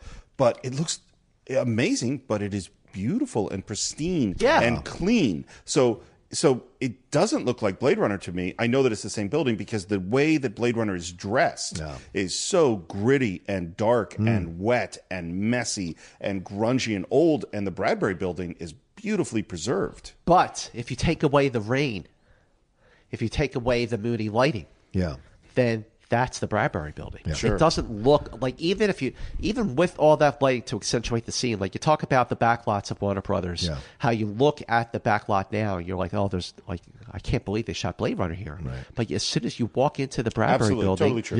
It looks just like it. Well, not just like it, but enough like it because they didn't have to do much to change the look of the building. The actual for Blade Runner. architecture, it's remarkable architecture. It's kind of an anomaly architecturally, is my understanding. It doesn't look like any other building in Los Angeles. It's very much its own thing, built by an architect that didn't do a lot of other stuff. Right. And one thing that I just found out is that people were working in the building when they were shooting, and so every single night, they shot all nights, they had to clean everything out and make it perfect so people could come and work and redress so then they start shooting. I don't know how you could possibly they do shot that. at night. You know, they would put the water everywhere and the lighting, and then have everything like brand spanking new in time for the next morning when people would come in to go to work. How awesome would that be to go to work at the Bradbury Building? Yeah. Every day? That would be awesome. So then what happens next? Now we we have Daryl Hannah and J.F. Sebastian, William Sanderson. Right. Their relationship is really kind of sweet and lovely, and we get some. She's using him. Right. She is using him. She is, and she's been no planted question because about it. when they meet outside, he's like, "Sano, you want to come in?" Yeah. You know, and she's like, she's like, "Oh, I don't have any place to go. Whatever. I'm really hungry." And he goes, "Oh, you want to come up?" And when Sebastian turns her back on Pris to sort of lead the way, the look that Pris gives him, she is using him. Yep. She's True. taking advantage of it. It's true, absolutely. Yeah. Now, one of my questions is at what point does J.F. Sebastian recognize that these are Nexus 6 or that these are When replicants? Batty shows up. When Batty shows up. Batty shows up. But when they go up to Sebastian's apartment, you know, she is playing into him because, you know, she's very pretty, she's young, and they go up to his apartment and you realize that he's like this lonely guy who lives with his toys. Good evening, JF. Home again, jiggity jig. You know, and then all the, you know, real actors. Yeah. Real actors, not animatronics, not special effects, real actors, little people made up to walk around like they're toys, or mannequins. Right. You know, some of them are mannequins. But it's again, all the lighting in Sebastian's apartment is gorgeous. Gorgeous, absolutely gorgeous. We have a unicorn dream, depending on what version you watch. Yes. Now we're talking about the final cut, and the final cut version of the Unicorn Dream. The Unicorn Dream is a little longer than it was in the director's cut. Right. So this is the scene that firmly establishes more than any other scene in the film, because of the way it ties to the end, that Deckard is a replicant. Now, you have Deckard hunched over the piano, playing the piano, just sort of out of it, having a daydream, and then you hear the music swells, and you see the unicorn. And in the final cut, there's a close-up of Harrison Ford where he's just kind of like out of it, like not completely, like there's a glitch in it. Okay, now he has a dream of a unicorn. The last origami. Yes. That's outside of his apartment. Yes. When he escapes with Rachel. Yes. Is a unicorn. The silver unicorn. Yes. So, how did Gaff know what Deckard was dreaming? Because the dream is on file, because he is a replicant. Damn. Because Gaff is the Blade Runner of this story. Here, son of a bitch. Well, this is first great. of all, there's no question that the unicorn is evidence, or is used as evidence that he's a replicant. Right. Whether or not that means Gaff is the Blade Runner, I don't know. Clearly, Gaff is on the job. He's the Blade Runner. Because he could have left the unicorn there in a symbol of Rachel. Because in a way, when he says it's a shame she won't live, he remembers that in that moment. It's Gaff letting her live. He could have taken her out. He has every right to take Rachel out. She won't live. Right. It's too bad she won't live, but then does. again, who does? Which is great. And by the way, clearly he's not a very good Blade Runner. If the definition of a Blade Runner is someone who kills replicants, his main action is to not kill anybody. To watch. But that's because he was letting the replicant do his dirty work for him. Yep. And yes, he but lets him these live. last two, he lets him live because he's done a man's job. Okay. Okay. I'm fine with it. One thing I want to bring up, because we're talking about this unicorn thing, is, and this is what we can't know, is that's very thin storytelling. That is the main evidence of Deckard being a replicant. He has a dream about a unicorn. At the end of the movie, someone makes a unicorn. And what I really wonder, because when I went to see the director's cut, I had heard articles in Entertainment Weekly or whatever. Oh, in this version, Deckard's a replicant. So I had already seen the movie over and over again. So I can't see that movie in fresh eyes and go, is the storytelling clear enough that would 100% of the audience walk out of that go, hey, that guy's a replicant because of the unicorn thing? I don't think so. No, I think that's very thin, and it's not a criticism. It's just, sometimes when you're making a film, there are some things you absolutely need 100% of the audience to understand the film. And there are other things where 80% of the audience understands, and there's some things where maybe 20% of the audience goes, I think that he's actually a replicant because did you notice that? And then people start talking, and that's okay. And to me, this seems like something that's on a pretty low percentage of if people knew nothing about the film before they saw it. Like what percentage of people would actually walk out right after it and go, he's a replicant, But you see, I think that's a good thing. Yeah, it's not a criticism. That it was, that even after the director's cut came out and the dream sequence was included, I still think that it's a great thing that when it's so subtle that people pick up on it and that it goes, even the 1992 version of going viral, which meant that it was just like in magazines and stuff like that. Because I remember a friend of mine handed me an article or something, this was before the internet. It's exactly what it did. It went 1992 viral.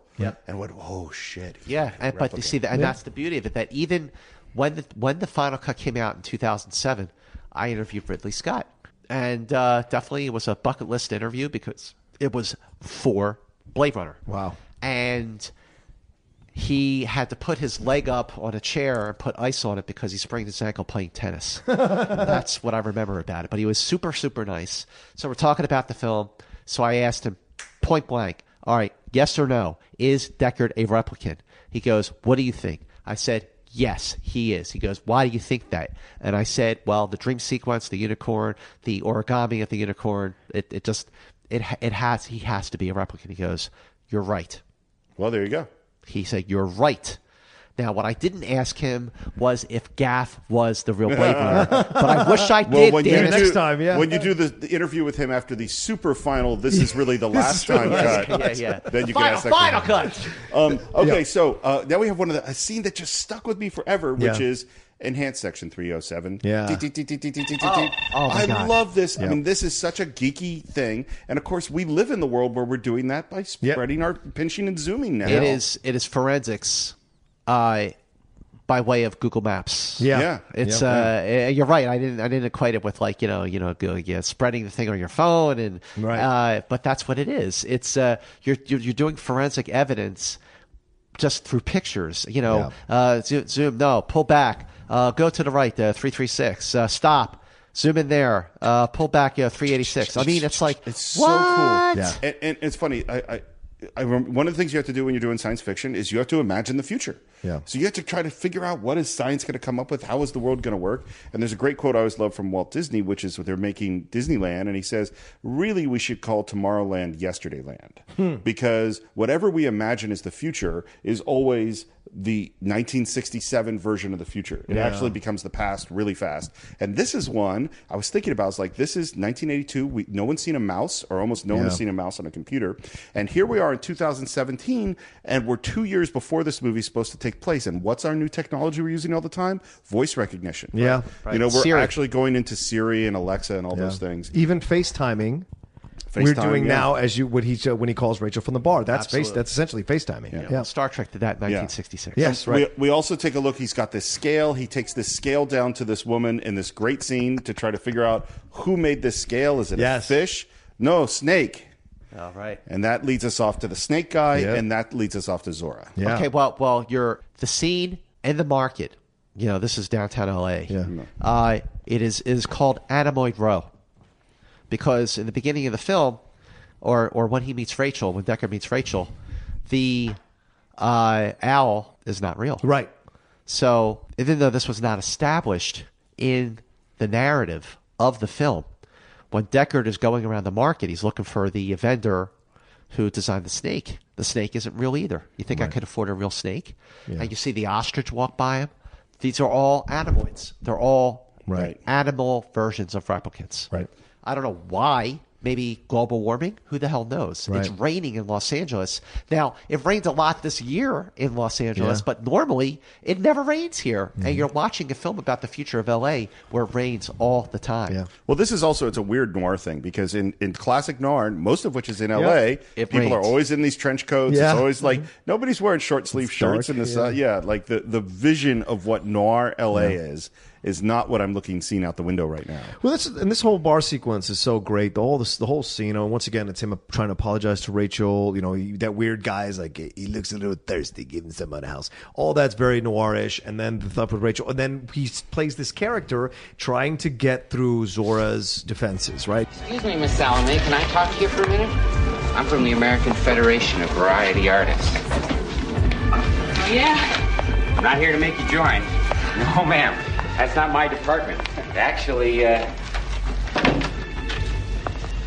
I'm from the Confidential Committee on Moral Abuses.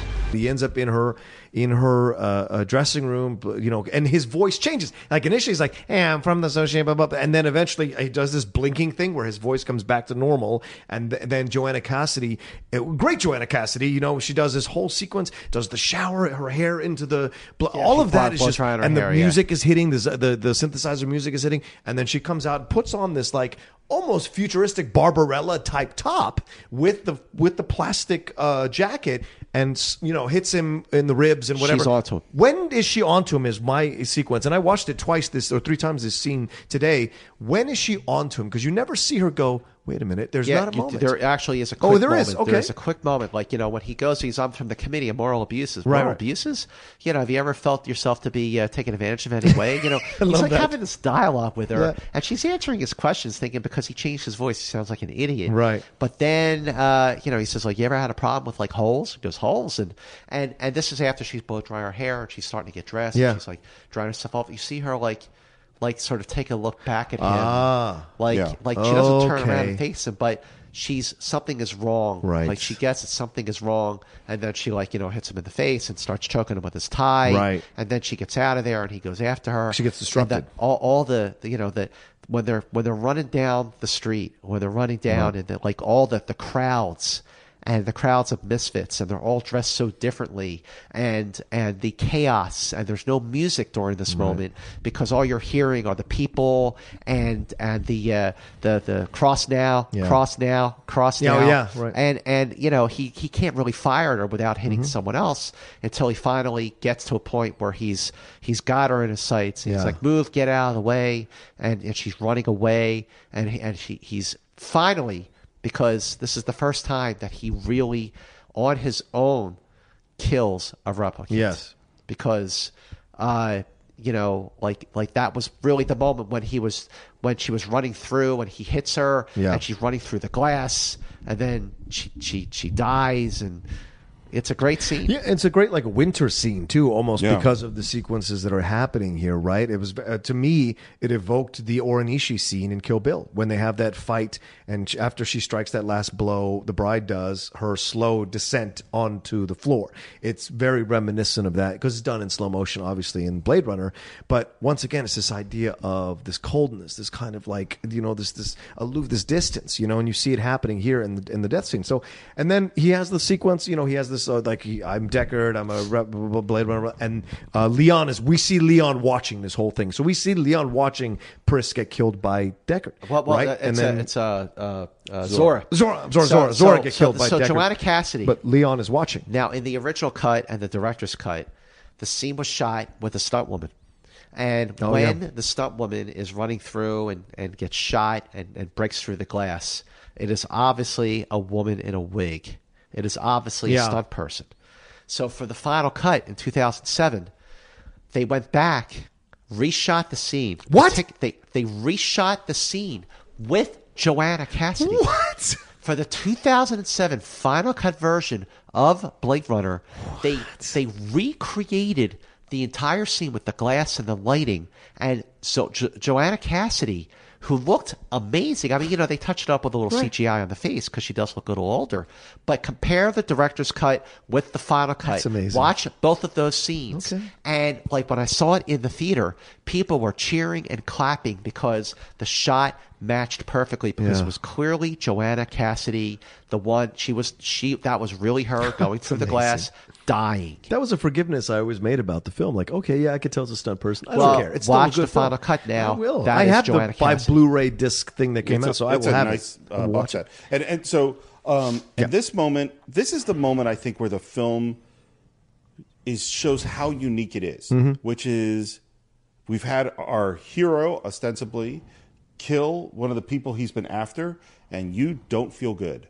It is a sad, hard, confusing emotionally moment. It's fraught with a lot of stuff. Why? Because Zora didn't do anything. Zora hasn't done anything but dance. She's a with snake. replicant. Right. She's a killer. So why is Deckard showing remorse over having just killed a replicant? You're saying because he's a replicant? He is a replicant. You can't think of any other reason why one might show remorse about shooting someone in the back? In this case, he was doing his job. Yeah. He was doing his job.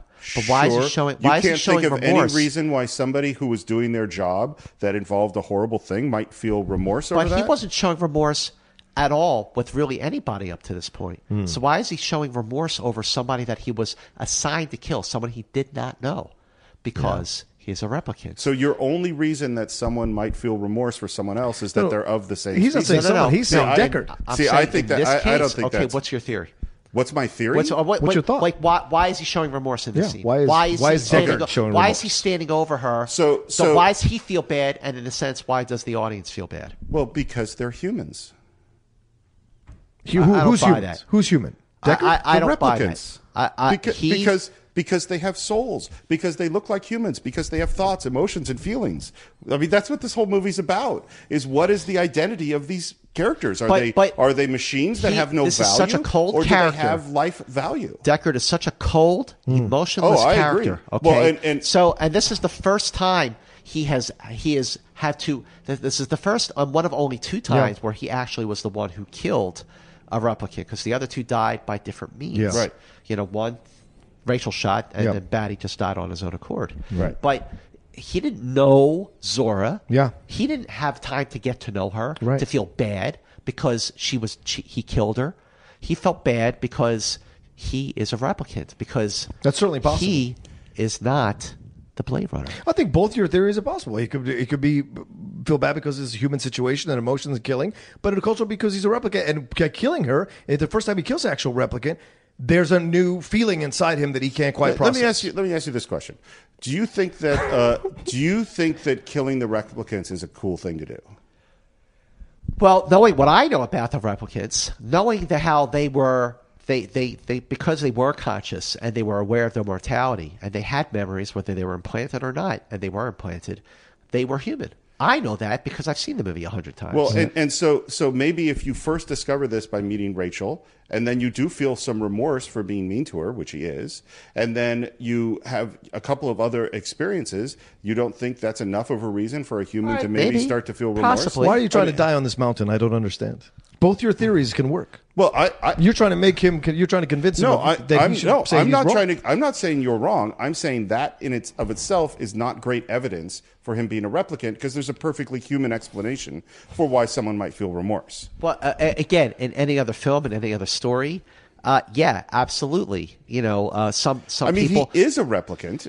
Based on I think the movie pushes it that way. And by the way, we'll find out if he's a replicant for sure in Blade Runner 2049 on October 6th. Well, he's still alive. Yeah, so he's maybe still he alive. isn't. 4-year lifespan.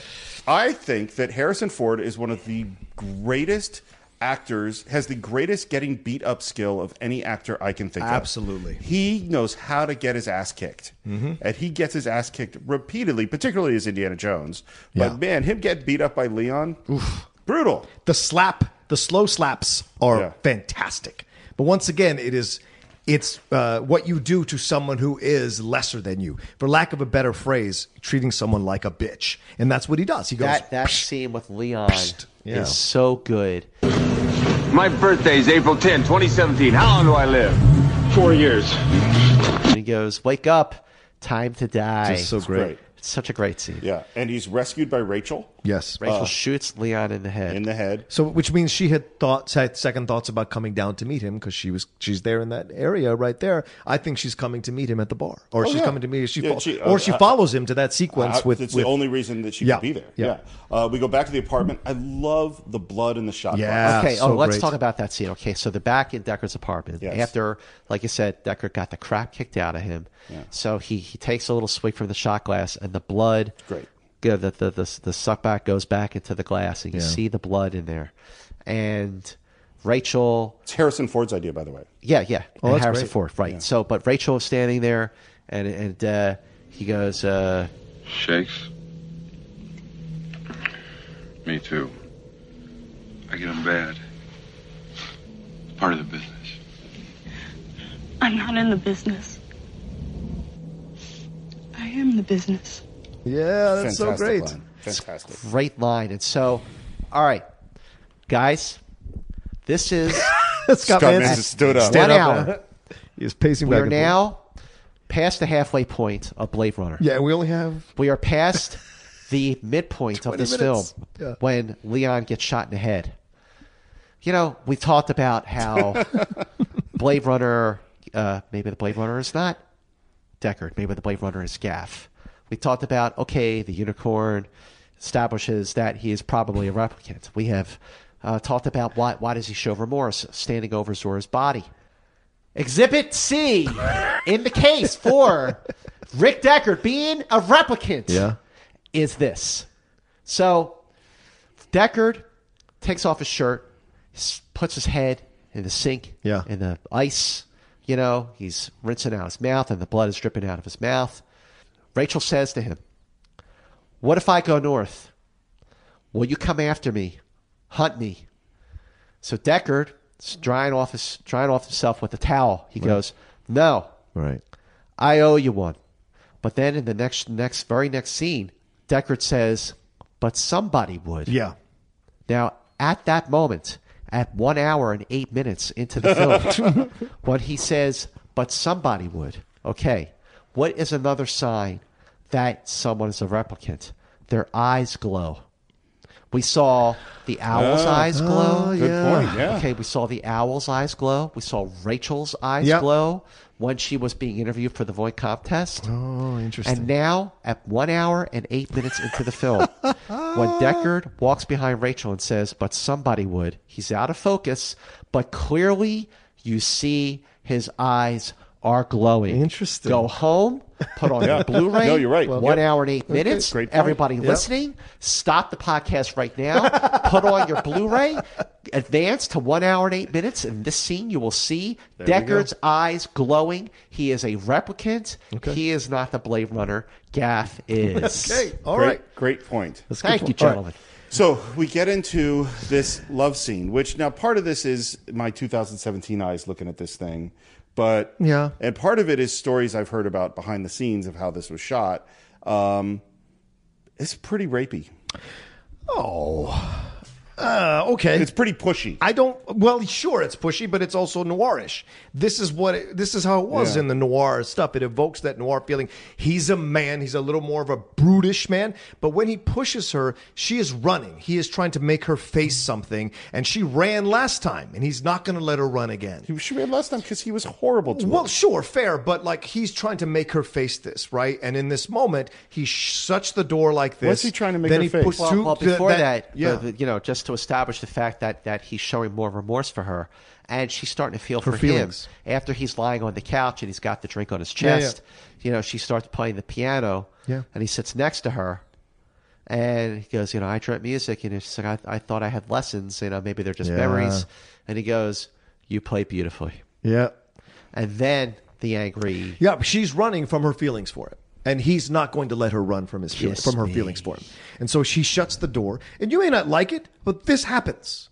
This has happened. I have had this experience. This happens. Sometimes you have a moment where you have to make someone face something, and you grab them, and they face it, and it's there. I'm not saying you need to physically abuse anybody, but man-women relations are not black and white. In no fucking way are they black and white. So some moments there are moments where you have to do something. I'm sure in any relationship you've had moments you have to be, no, listen to me. There is a situation. So that happens. What he's saying to her in essence is, no, listen to me.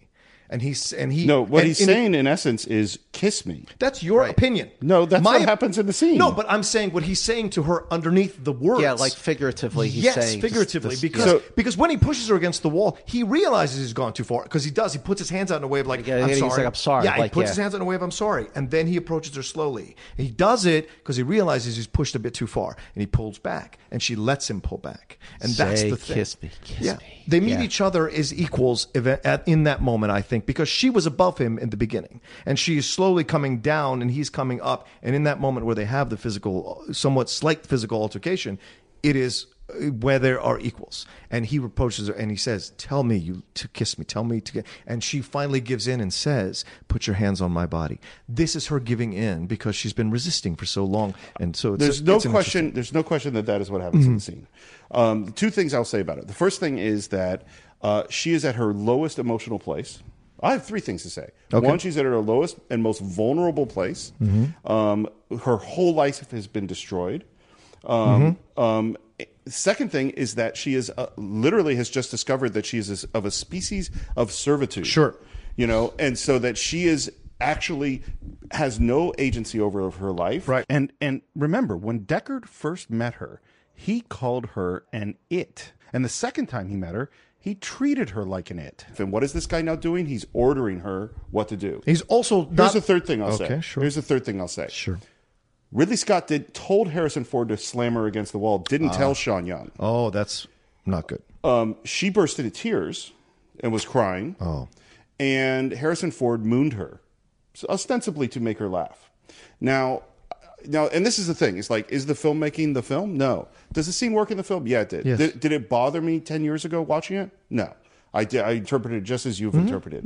Now I have that story in my head, and that's a little bit in my head. And Okay. I also think That's about, that women actresses are frequently put in situations in Hollywood where they are pushed into doing things that they are uncomfortable with. Absolutely. And that is wrong. Now, does that have anything to do with Deckard and Rachel within the scene? Nothing whatsoever. But it did. But I did go like, watching it this time. And that's a fair perspective to have. Absolutely, Steve, to put that in there. 2017. Yeah, of So, course. yeah. But he's also in another way, Steve. He keeps her from leaving because there's two crazy replicants out there, and she has just killed one of their friends. Perfectly good point. So that's another reason he kind of like wants to keep her there too. I would think. All right. Roy goes and meets JF Sebastian. Yes. And there's very odd in that relationship between Pris and JF and Roy. JF knows instantly that he's in trouble too. Yeah. Yeah. Because, when Pris was there, Pris has this like innocence, even though she was using him. Yeah. But when Batty shows up, Sebastian gets scared. Yeah. Hi, Roy. Gosh, you really got some nice toys here. This is the friend I was telling you about. This is my savior, J.F. Sebastian. Sebastian. I like a man that stays put. You live here all by yourself, do you? Yes. He gets scared. Oh, yeah, absolutely. The menace You of can him. tell that he is scared. And, Batty is just like, Zora's gone, Liana's gone, and it's just us now. And they're trying to tell Sebastian to take me to your leader. Right. Is he good? Who? Your opponent. Oh, Dr. Terrell? I've only beaten him once in chess. He's a genius. He designed you. Maybe he could help. I'd be happy to mention it to him. Better if I talk to him in person. But I understand he's sort of hard man to get to. Yes. Very. Will you help us? I can't. We need you, Sebastian. You're our best and only friend. They're trying to butter him up. He's, Batty's trying to make him laugh with like the eyes. We're so glad you found us. Right. And Sebastian is nervous, laughing. He's scared of Batty. And fascinated, too. Yeah. Like, he's scared and fascinated, I think. And we're going, how are we going to get in to see Tyrell? And the answer is this chess game. Yeah. We show up at Tyrell's, wake him up, give him the chess move. Of course, Terrell thinks that Sebastian is by himself. Right. Because they're playing chess. Right. And he goes, "Oh, milk and cookies kept you awake, huh, Sebastian? Yeah, I think you better come up here." So he lets Sebastian in. Terrell comes down in his bathrobe. And when he sees Sebastian and he sees Batty. And Tyrell, of course, knows instantly. Terrell gets scared. Right.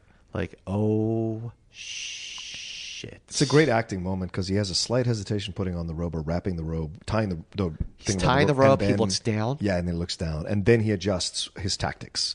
And this is what he tries to do. And he tries to, in essence, he tries to kind of play the father to the situation and compliment him, thinking this is his way out. Yeah.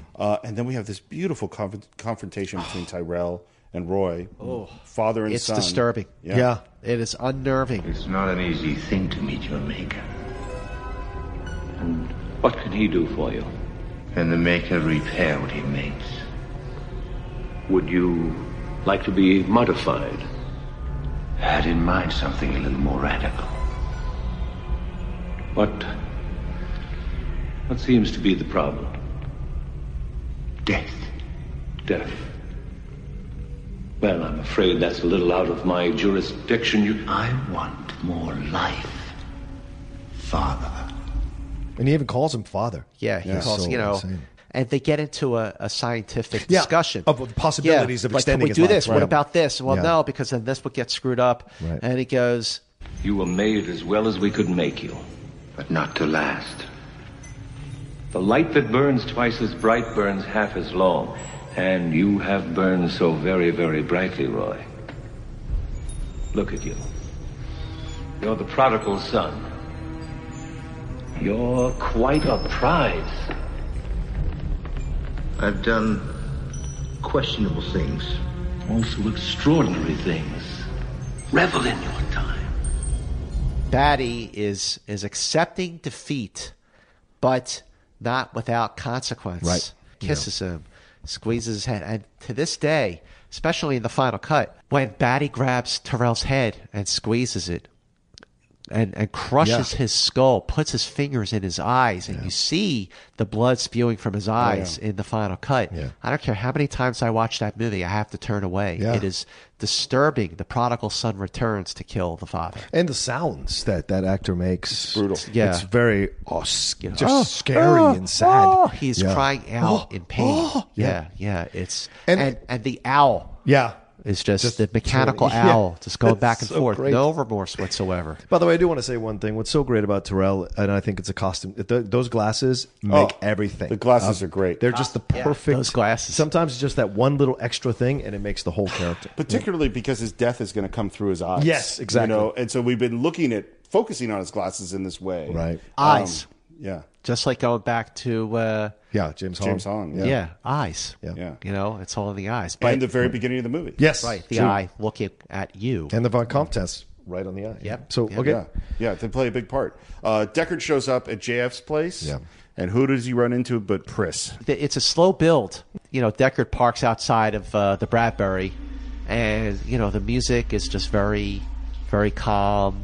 And as you see Deckard slowly making his way up the stairs to the Bradbury, watching his step, trying to keep an eye on everything, you see Pris, like her head moving back and forth in quick motions, and like her eyes roll back in her head. She knows he's coming. She knows he's coming. So he makes it to the top of the stairs. He gets in. He sees a couple of the toys. Yeah. The room that Pris is in, covered with the veil. Yeah. The lighting in that room is gorgeous. And you have one of the toys, like, laughing. Yeah. And Deckard is just inching his way, slowly but surely, with his gun drawn, not knowing what is real and what is a toy. Right. Not realizing, there's a couple real-life figures in the room, not realizing yet that one of them is Pris. But, she's covered and she's not moving, nobody's moving. And the cinematography and then as he pulls the veil off and he's looking closer and closer into her eyes, and she just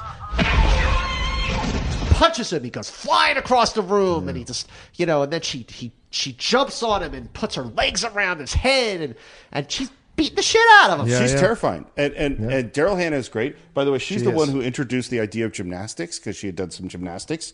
That happened in the casting process. She said, what if she does like walkovers and things? Yeah. But mostly that's not her doing all the big back handsprings.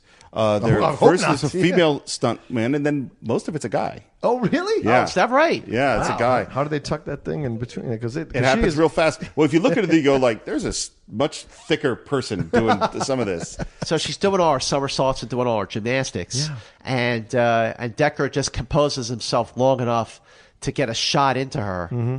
And it is a loud shot. Like the It's a sound. big gun he's got. Yeah. Like it just goes right into her, like her stomach. Yeah. And she just she freaks out. She is like out of control. Mm-hmm. And it's disturbing to see her like that, just like lose all control like that. It's very reminiscent of The Thing in the sequence with the thing where they hit where they're testing the blood and then they fall. And I think that's what she's doing. She's like screaming and sounding like an animal, like you're shooting an animal. Or if you've ever seen those videos of them shooting the cows or whatever, like it's scary, the sounds that come out of an animal when they're killing it. And so that is what this the high pitched squealing and the moving quickly. It gives you that feeling of a robot, of an android, of this kind of like Ash in Alien. Yeah. It has that same kind of vibe, which makes sense for Ridley Scott. That's a good point. And he too is an android. Yeah. And so he in the final cut he shoots her again, and she's still writhing out of control. Right. And then he shoots her for a final time, and she just dies. Yeah. And again, similar to with Zora's death, we the audience, we don't feel good about this. Like you don't go. I mean, I do more than Zora's death because at least he's in combat. But when she's writhing on the ground in agony, I don't go good. I go ooh. Okay, I have disturbing. I have a different reaction. I say good because she's been lying to Sebastian this whole time, and so to me, it's like you commit evil. This is your consequence. Like with Zora, I absolutely agree. Zora, I feel sadness when Zora gets killed because Zora is just performing. For all we know, she has nothing to do with what Roy's doing. There is no scene between them where she's like, okay, I want you to do this because then eventually we're going to kill everyone. Like there's nothing of Zora's just performing. But with Pris is actively involved in this situation. And so when she gets killed, it's a horrible sound and it unsettles you to no end. But I also think it's a little more of an excusable death because of the evil intentions that she has had. So at this point, Batty comes home. Here comes Roy. Here comes Roy. Yeah. Oh. And he comes home to find Pris dead. And he touches her blood, puts the blood against his face, and he goes, Pris. Yeah. He's the last one. Mm-hmm. Tyrell is dead. So this is his last shot. He's dying. This is it. Yeah. So he's going to go out in a blaze of glory. So he goes in, and Deckard is waiting for him. And he runs by at the end of the hall. Deckard fires. He misses. Not very sporting to fire on an unarmed opponent. Aren't you supposed to be a good man? Good man? Yeah. And he goes, come on, Deckard. Show me what you're made of. Aren't you supposed to be a good man? Show me what you're made of. And then he breaks his fingers. Yeah. Brutal. Yeah. At this point, the taunting that Batty does with Deckard is the stuff of great cinema.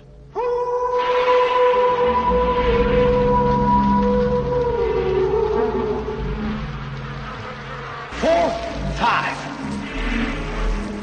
How to stay alive. Oh yeah. So quotable. 6, 7. Go to hell or go to heaven.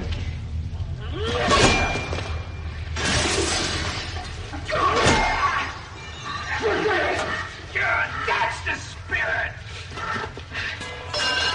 And we see two things. One is we see the power and the scariness of Roy Batty. Right. And the other thing you see is the charisma and the genius of Rutger Hauer. Yes. Like his performance in this is one of those star-making performances. Yeah. Like this sequence, and there's something that's at once sort of primal and animalistic in the way he plays it. And there's also something spiritual and holy that he is experiencing the moment of his own death fully. Yeah. That's what we putting see. a nail through your palm. Well, that's the thing. To me, there's Christ imagery. That's definitely Christ-like. especially No question. because he strips down to basically what is a loincloth. Yeah.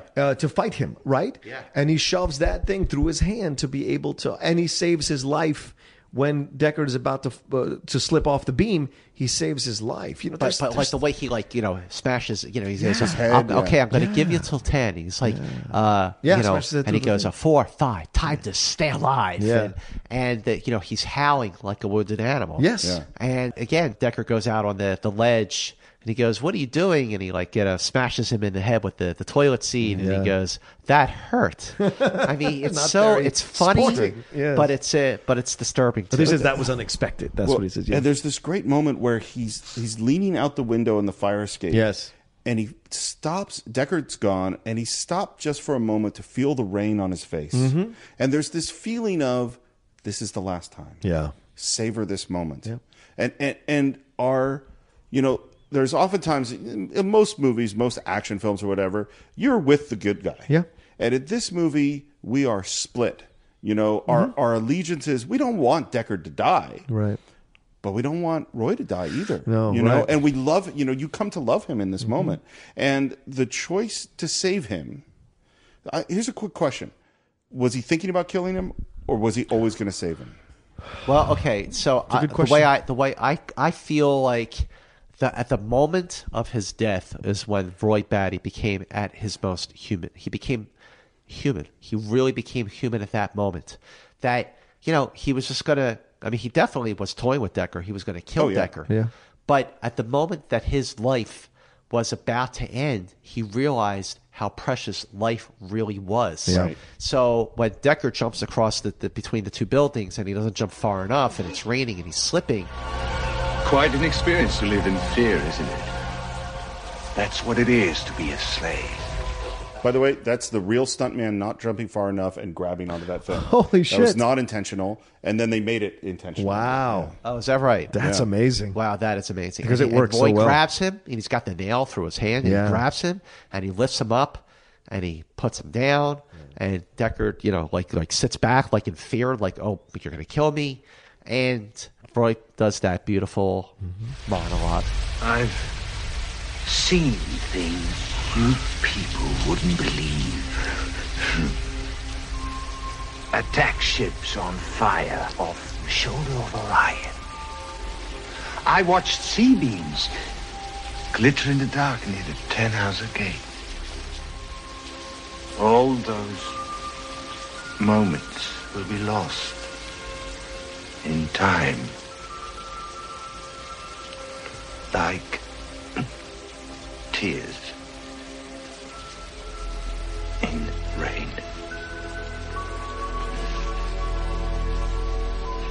Time to die.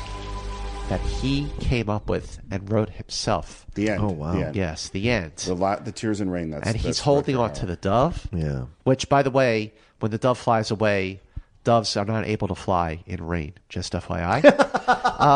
But that last scene that the water is dripping down his face, time to die. Yeah. And he just shuts down. Deckard is staring at him. What rises behind Batty? A spinner. Yep. Who steps out of the spinner? Gaff. Yep. What does he say? You've done a man's job, sir. You've done a man's job, sir. You've done a man's job. Yep. I guess you're through, huh? Finished. Yeah.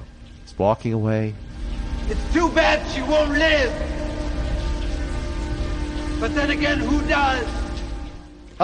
Which means he has figured out that she's a replicant too, or has it been like, I guess they all know that she's a replicant, right? I think they know. So, but why does he spare her? Why does Gaff spare her when he could take her out and take out Roy in that moment? Because he did a man's job. Okay. He did his job.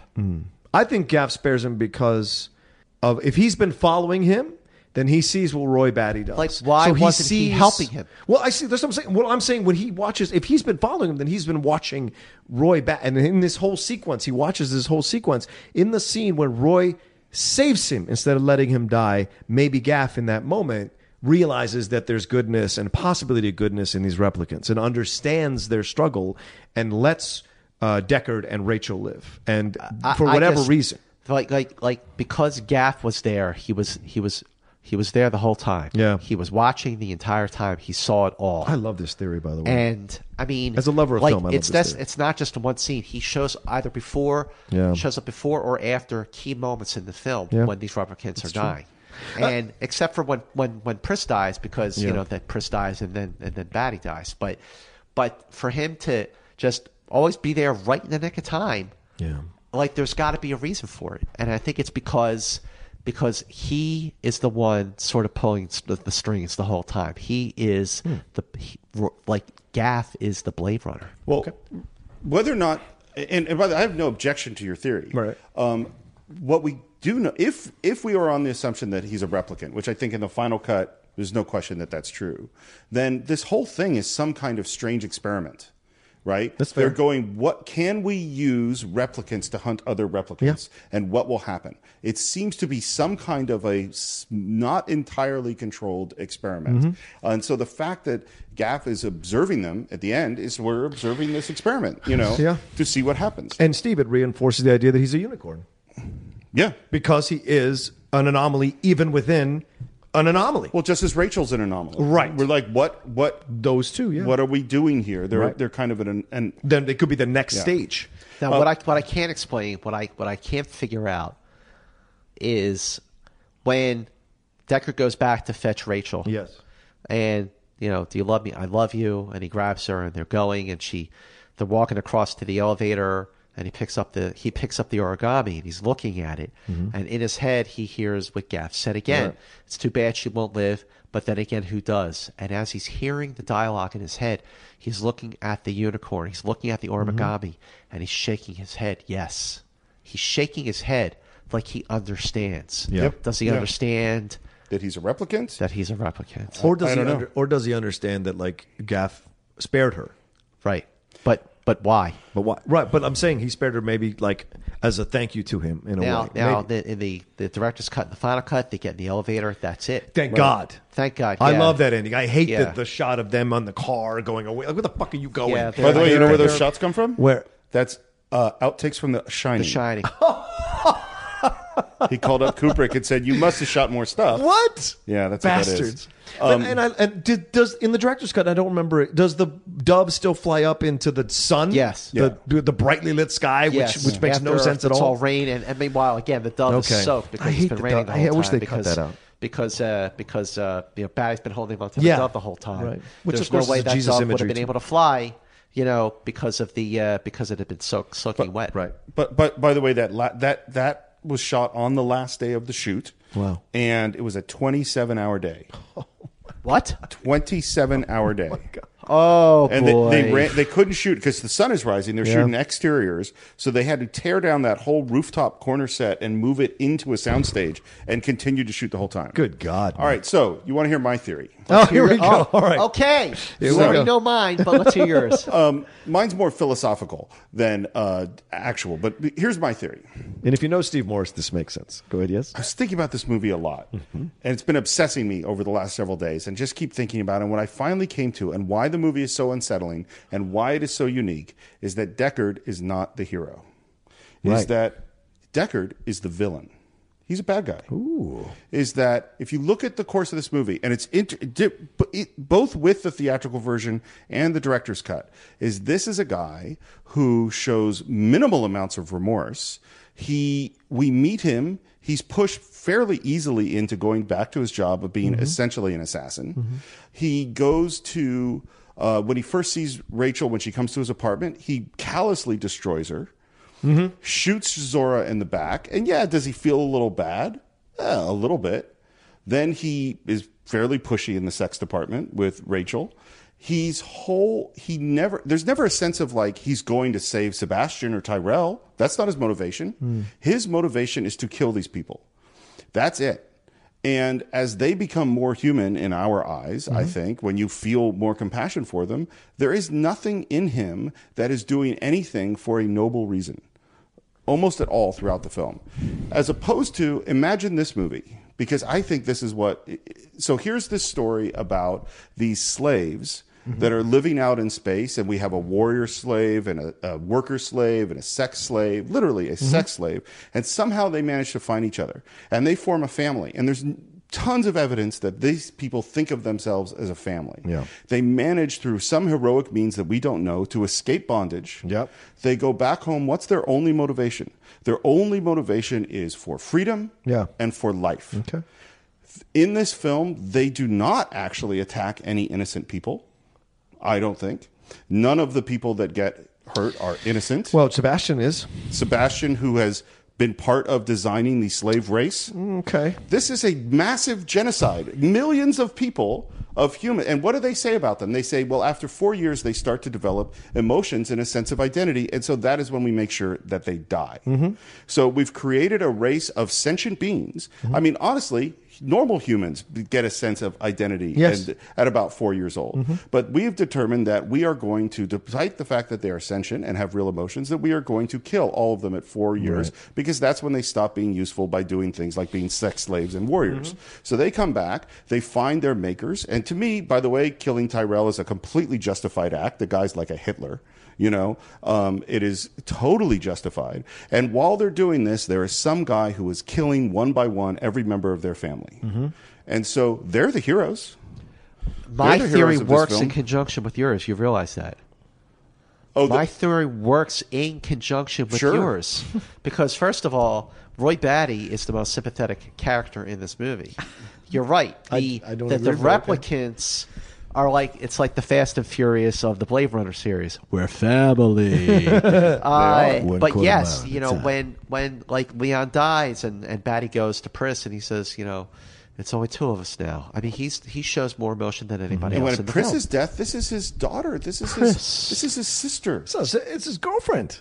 I don't know. I think maybe it's his girlfriend. Whatever it is, it's love. This is pure, true love. Absolutely. That moment when he kneels down to her, touches her lips and touches her wounds and puts the blood on his face was the biggest demonstration of humanity next to Batty saving and this goes to what is Roy's most important choice in the film.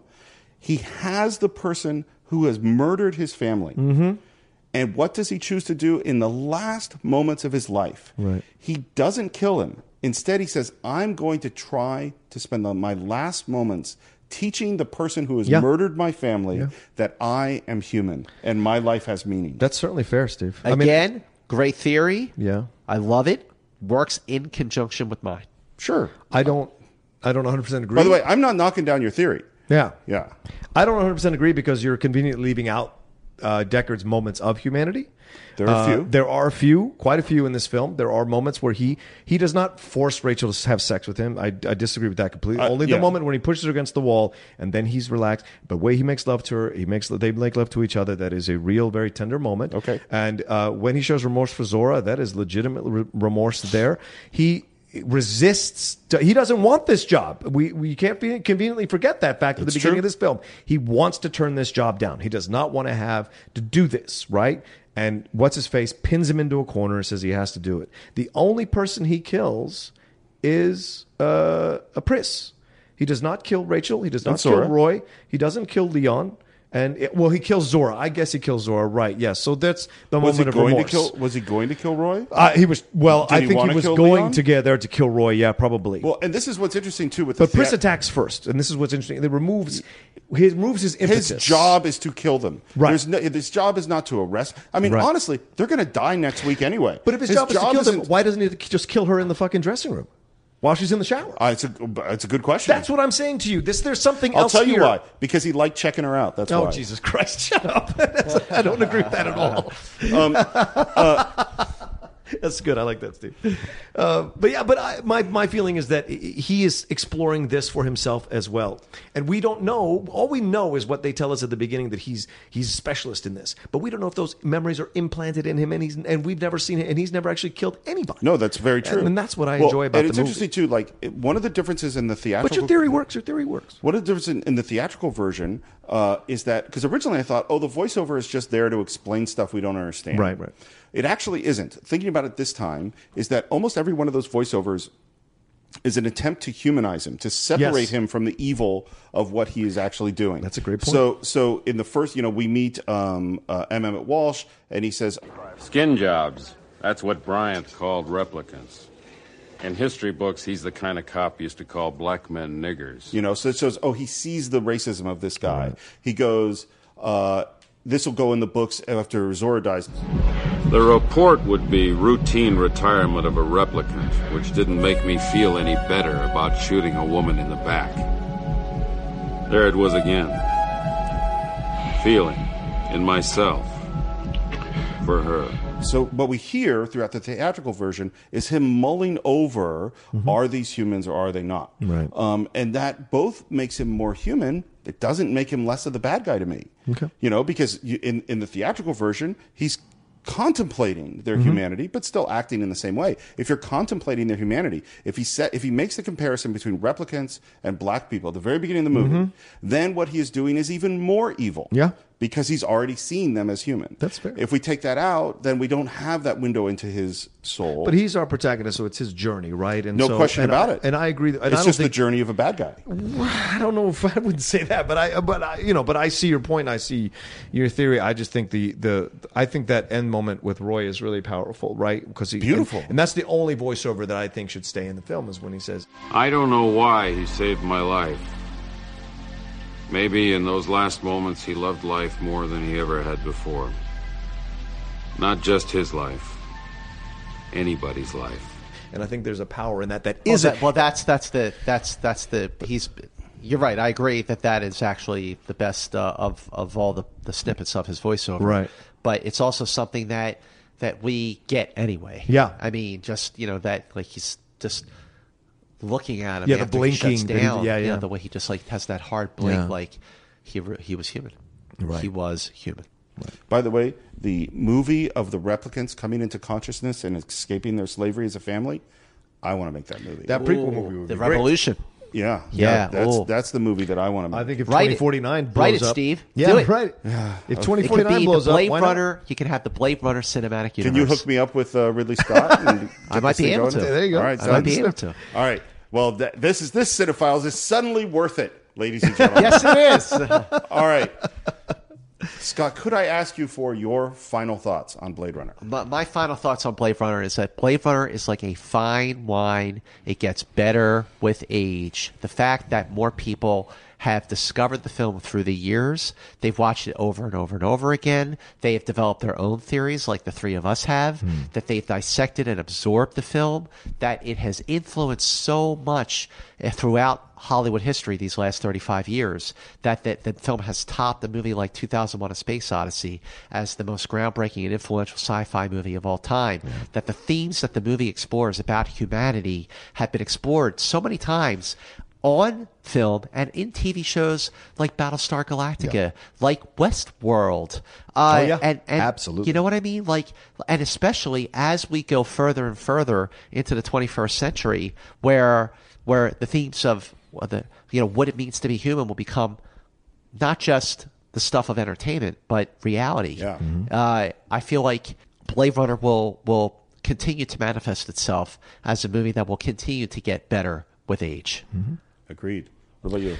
This is one of my favorite films ever. It is one that whenever I revisit it, I'm immediately immersed in the world. It shakes my heart from beginning to end. It echoes inside my heart from beginning to end because of what it explores, what it exposes, and what it causes, the journey it causes you to go on, as Scott was saying here, the themes that you have to explore. But also cinematically, it's one of the most amazingly beautiful sci-fi films to watch. Still ahead of its time, even here in 2017. I think it's Harrison Ford's best performance, in my opinion, of any film he's ever been in.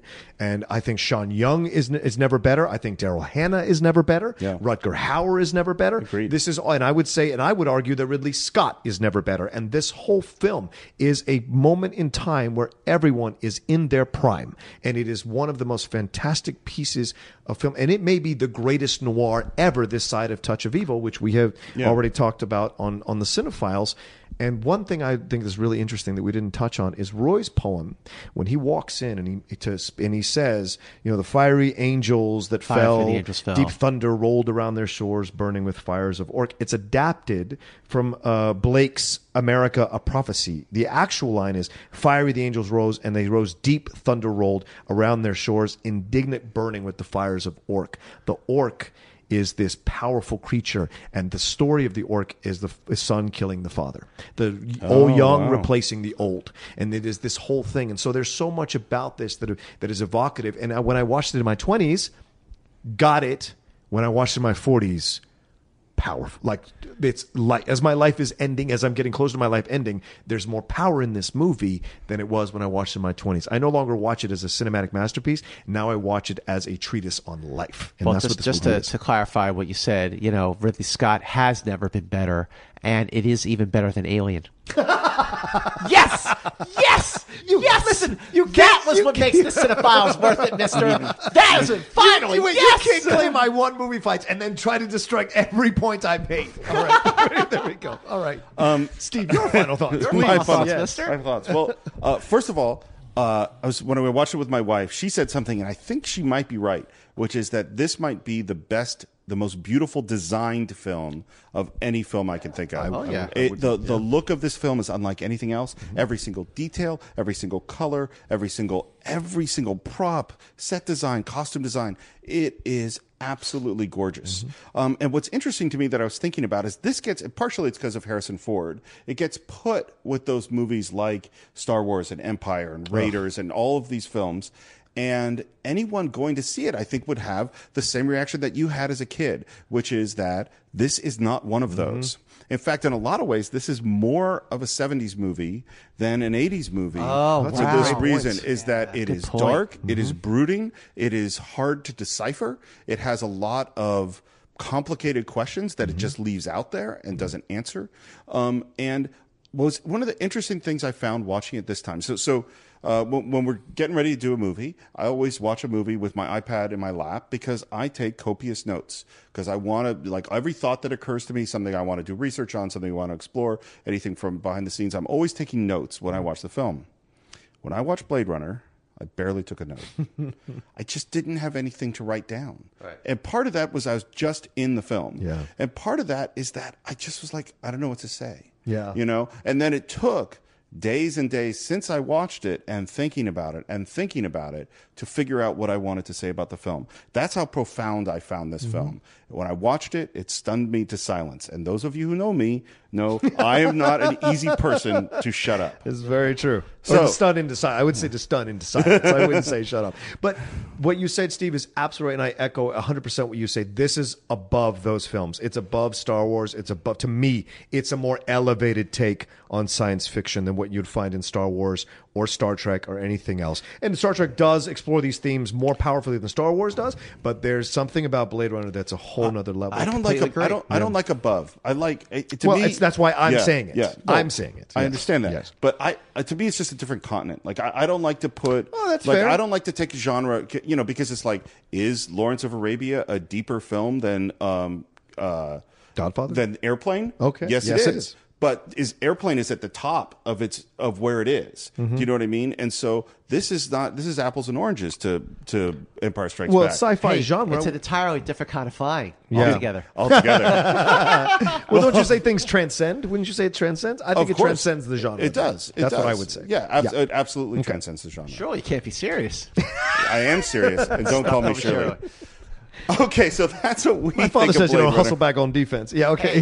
Hey, the white soda's for the immediate loading and unloading of passengers only. Have you ever been to a Turkish bath? You're the one who wanted to have an abortion. All right, so next time on the Cinephiles with Scott Mance, you want to do Airplane? Yes, Airplane is. Oh my God. Airplane it is. Really? I love Yeah. All right. Let's do it. I love it. Okay, so that's what we think of Blade Runner. It was then that I discovered that I had a drinking problem. Oh, so many great lines. Wait. What a pisser. I knew I'd pick the last week to stop sniffing glue. So that's what we think about Blade Runner. We want to hear what you think about Blade Runner. Visit us on Facebook at The Cinephiles, CINE-FILES. Subscribe to us on Stitcher, CINE no-files. You can subscribe to us on iTunes. When you're on iTunes, leave us a review. You haven't done it yet. You know you want to. It's time. You owe it to The Cinephiles and to yourself to leave us a review. If you don't, how will we know that you're fully human? Yes. Make sure you go back and watch Blade Runner at 1 hour and 8 minutes. You will see Harrison Ford's eyes glow, proving that he is a replicant. And trust me, Gaff is the Blade Runner.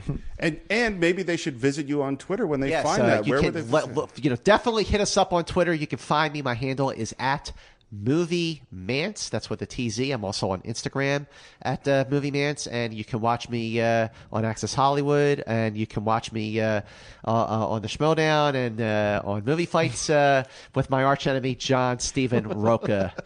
And you can reach me at SR Morris on Twitter. And John, where can they reach you? You guys can always reach me at The Rocha Says, ROCHA, on Twitter and on Instagram. Every Friday on Collider Movie Talk of obviously The Cinephiles. Please subscribe to us on our YouTube page as well. Oh, that's right. We have a YouTube page. Every one of these goes right to YouTube, so you can watch them in the privacy of your home while you're cleaning your house or hanging out at your house if you don't want to listen to it on iTunes. And so we want to make this as accessible to everybody as possible. And I want to thank everybody who's commented, who's sent us tweets, who's pushed us into the top tier of TV and film for Podomatic. Thank you so much for doing that for us. We really appreciate it. And Scotty, definitely, Star Trek 2 put us up in the number 6 or 7. I'm happy to hear that. Yeah, you were that's amazing. great. The people were so in love that episode. That makes me happy. So thanks for having me on again, fellas. I appreciate it. And I want to personally thank you for coming because I always love doing a movie with you. It's always a pleasure. It's always a pleasure. It's been great having you, Scott. Thanks, Steve. And that's it for this week. We will see you next time on The Cinephiles.